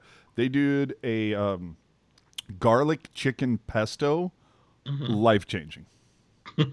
Life changing. It has changed my life. Yeah, but there is a place I've heard, evidently in like Morgan Hill or Gilroy, somewhere in the deep, what I refer to as the deep south of the Bay Area, and I'll just leave it at that. No disrespect, Jessica. Oh, okay. You know what, Jessica? Yes, Pizza Factory is really good too. I do like me some Pizza Factory. See, I'm not a fan of Pizza Factory. Here's the thing with Pizza Factory and pizza in general. So, to me, what constitutes a good pizza is, you can wake up the next morning and the pizza's been sitting on the counter all night and you can go take a bite, no problem. Round Table is really good with that. Domino's is a little sus, but I will say Pizza Factory, very, very, very good fresh. But you get that like one day on the counter kind of deal. It's not that great. Oh, see, Stuffed is one of those places like, yeah, you leave it on the counter for like 5 or 6 hours. You can go back to the box and it's still pretty decent. Absolutely. Or you throw it in you keep it in the box, throw it in the fridge. The next morning, if you can eat it cold, then it's badass. And that Stuffed is one you can eat really well cold, but also you throw it in the microwave for like 30, 35 seconds. Still bomb. Like they do. That's the one thing about New York pizza. It doesn't reheat the best, but that stuffed pizza reheats just right. So, and it's funny, we've had the Chicago deep dish pizza. That's not pizza. That is marinara soup in a bread bowl. Yeah, that is an above ground swimming pool for rats. Yeah, personally, I'm not a fan of deep dish pizza for, like you said, just too much sauce on it. I mean, if you want a deep dish pizza, you might as well have lasagna. I love sauce, but you know how I know that that's not pizza? They call it deep dish pizza or Chicago pizza, Chicago style pizza or whatever. You know what we call New York pizza? pizza. So that's, you can see all of this with Jon Stewart, but this is no deep. It's a casserole. I want to know when I get drunk and pass out that I'm not going to drown on my pizza, and that's what's going to happen with Chicago pizza. Okay. And so I've noticed too, whenever we talk about pizza, you always put Bebo's in your top 5. Now don't get me wrong, Bebo's is top 2. Sure. Now don't get me wrong, Bebo's is good, but I don't think it's top 5 good. Just my own personal opinion. Yeah, it's all good. Well, I mean, okay. Now I'm talking locally, all time. Numero uno, and it pisses me off that it. Oh, I already know what you're gonna say. Grimaldi's. Yep, I already knew you were gonna say that. Go to the Palazzo, my friend. Grimaldi's. Oofa. Damn, that is some good pie. That is life-altering pie right there. All right, so we've done pizza, we've done sandwiches. Anything else before we end this shit show? Where to get the best meatloaf, or where to get the best. Ma, meatloaf. Dude, I'm ready to go with steak. Are we gonna start talking about filet mignon versus prime rib? What are we doing? Oh, all right. It's time. So I can't believe this too. Oh, Jesus Christ! It's funny. It's the longest technologist yet. Yeah, dude. When there's 3 of us, it's hour 10. 2 of us, 2:15. Show up next week. I'll be here by myself. 3 hours minimum. Where can they find you on the social media, for the love of Mike? Jessica stirring the pot. Okay, let's do it before hold on, real quick, because I feel like we're gonna spend more time on that one. So real quick, Race Fan Rock says Chicago hot dogs for the arena. What's a Chicago hot dog? I legit don't know. Oh, Chicago hot dog. That's the hot dog where it's onions, tomato, mustard. Let me see. Onions, tomato, pickle, long pickle slice, half a tomato, onions, mustard. That's pretty much it. And then stagnant cart water. Gotcha. So I would say that doesn't sound like something I would be down with, but I will say for the arena, 100% they should get that in, because I think it is a crime that you're charging people $4 for a frickin' Hebrew National with some ketchup. Yeah, no, absolutely. There's a place in San Jose called Umai, UMAI. They do, and in fact, I've told the Sharks front office about this, because they do have show dogs at the arena. Funnily enough, I never see anybody in line there, which kind of, I think it's kind of says something. But there's this place, Umai, that they do all sorts of killer riffs on dogs, and these are when you get this, you need a fork. This is not something you're going to pick up one-handed. And I mean, there's some sustenance going on here. And they do a riff of a Chicago dog that is really, really good. To the burgers. Yes. By all means, there is, hands down, the only place to get a burger in the Bay Area for me is Grub. That's it. So I've said many times before we've gone down this road, I really like Fuddruckers.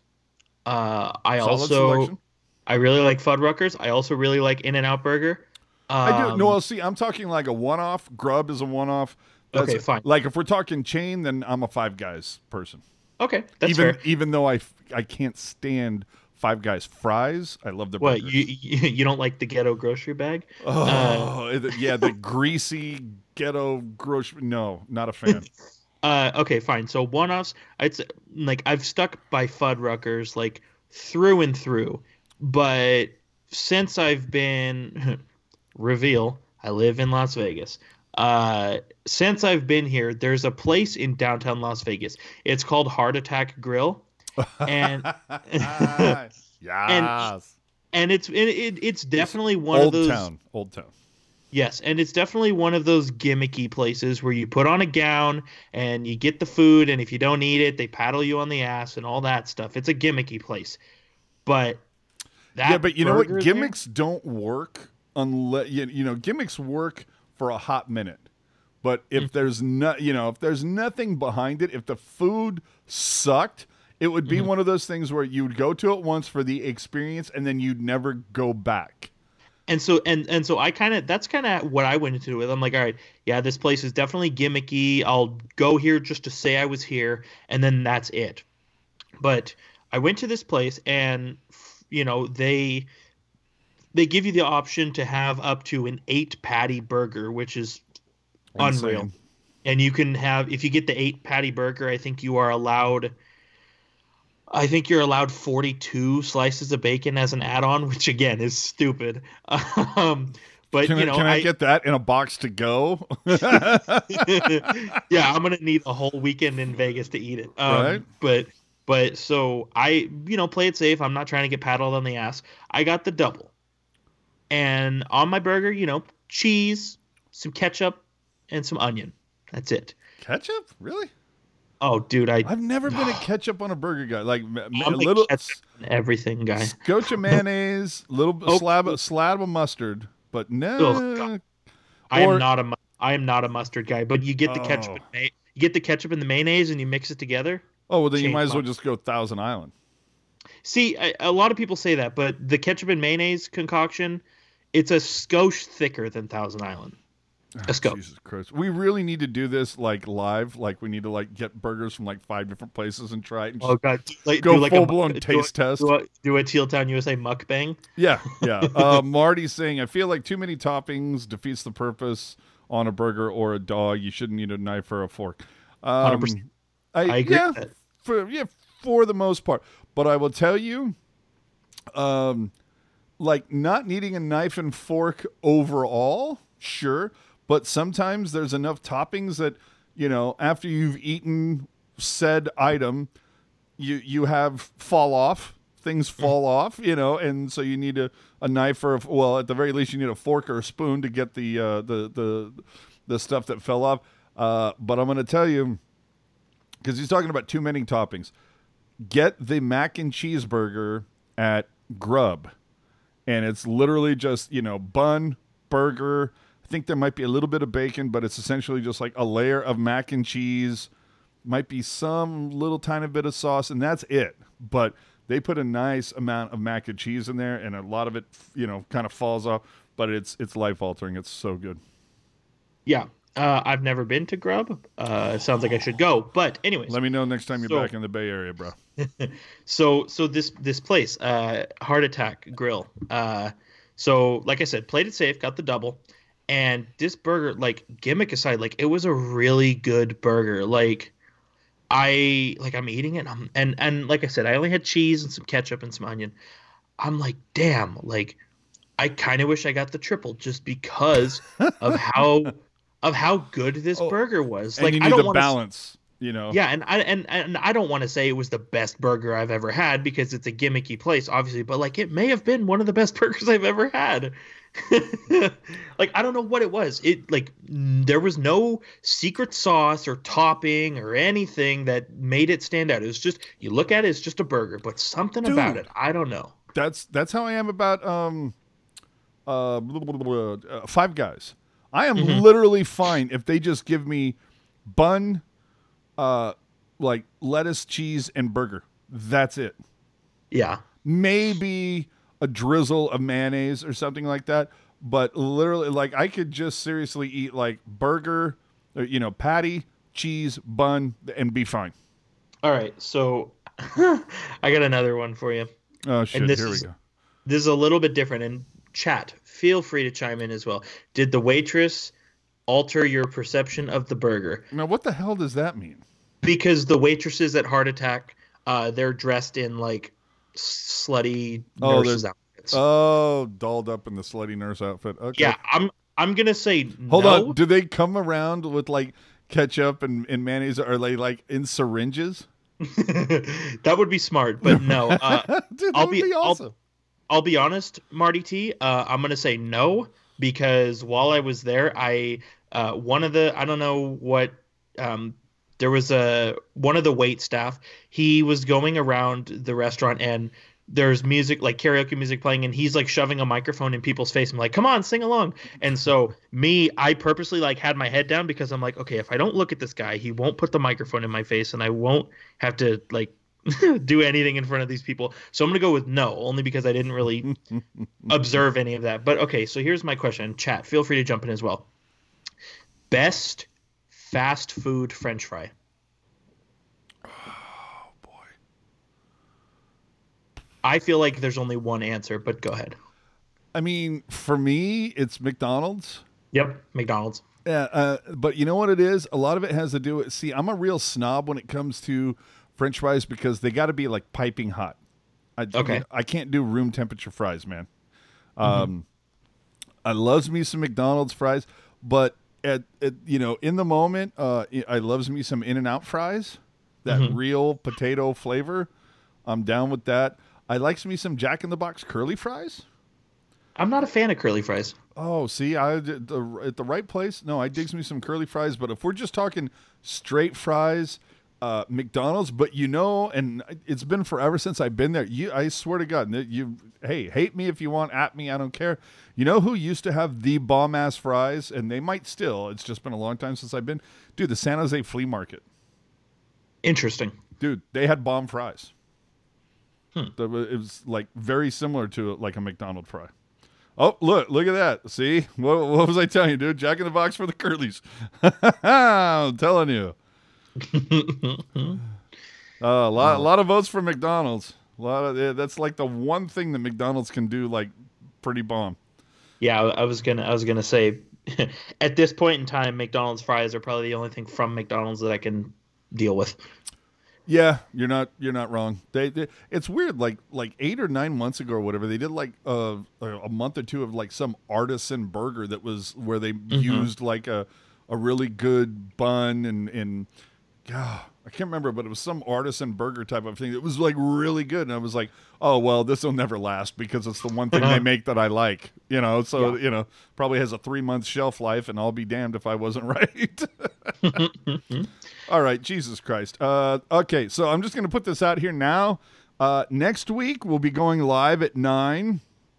We will talk about hockey from 9 to 10. And then after that, we're going to shut this shit down and just go to Discord. And we'll talk about everything. Music, food, what have you. It's fine. Jerk. Oh, my God. That. Where can the people, and we'll invite other people on, we'll get the Canadian viewpoint from Ian and how bad burgers and pizzas suck in Canada, but how great their poutine is or fries are. We can go to Rocket, who currently lives in places unknown, and get her viewpoint for that, and so on and so forth. So, Jerk, where can the people find you on the social media so we can get that out of here? What a show. That's what I'm saying. Whew, man. All right. Well, I've never wanted to talk with anybody for 2.5 hours, but this worked out. So if you're interested in my opinions on the San Jose Sharks, the San Jose Barracuda, the NHL hockey thing, all hockey at large, yes. Follow me on Twitter at @hockey_jerk. As AJ said, if you are interested in my opinions on food, music, anything else we can talk about that's not going to offend anyone or get me shot, you can go to the Teal Town USA Discord after next week's show, probably. But then Jerk's going to help me set that up. We're all good. And like I said earlier, if you are in desperate need of a 30% off code on fanatics.com, send me a DM on Twitter, like I said, at @hockey_jerk. And for the F of it, I haven't done this for a while. If you, for some reason, feel compelled to send me an email, for some reason, you can do that. hockeyjerk10@gmail.com. There you go. And I am AJ_strong. If you would like something autographed by Barclay Goodrow and inscribed Game 7 double overtime, I'm your Huckleberry. I can make sure that happens. You can find me on social media. In fact, the reason why I say that, look over my left shoulder, people. See the photo of the photo Barclay scoring. I can get like 10 of those run off and have him not only sign it, but put Game 7 to OT. Just saying. Like my new lithograph down there, by the way. Yeah, that's really sharp. Yeah. So anyway, AJ_strong on the social media platforms, blah, blah, blah, blah, blah. You know the deal. So with that, Jesus Christ, you come on here and say, oh, well, we'll probably talk for 45, 50 minutes, have a good time, and then get the hell out. And then 2.5 hours later, and you're still not done talking. Go figure. So thanks very much for watching. I guess this is what happens when I don't do After Dark very often, is I just save it all up for the weekend. So thank you very much for watching. We will catch you next week for episode 84. We might have Rocket back. We might not. Who knows? But thanks for watching episode 84 next week. All about the San Jose Sharks, maybe a little bit shorter. Take it easy, everyone.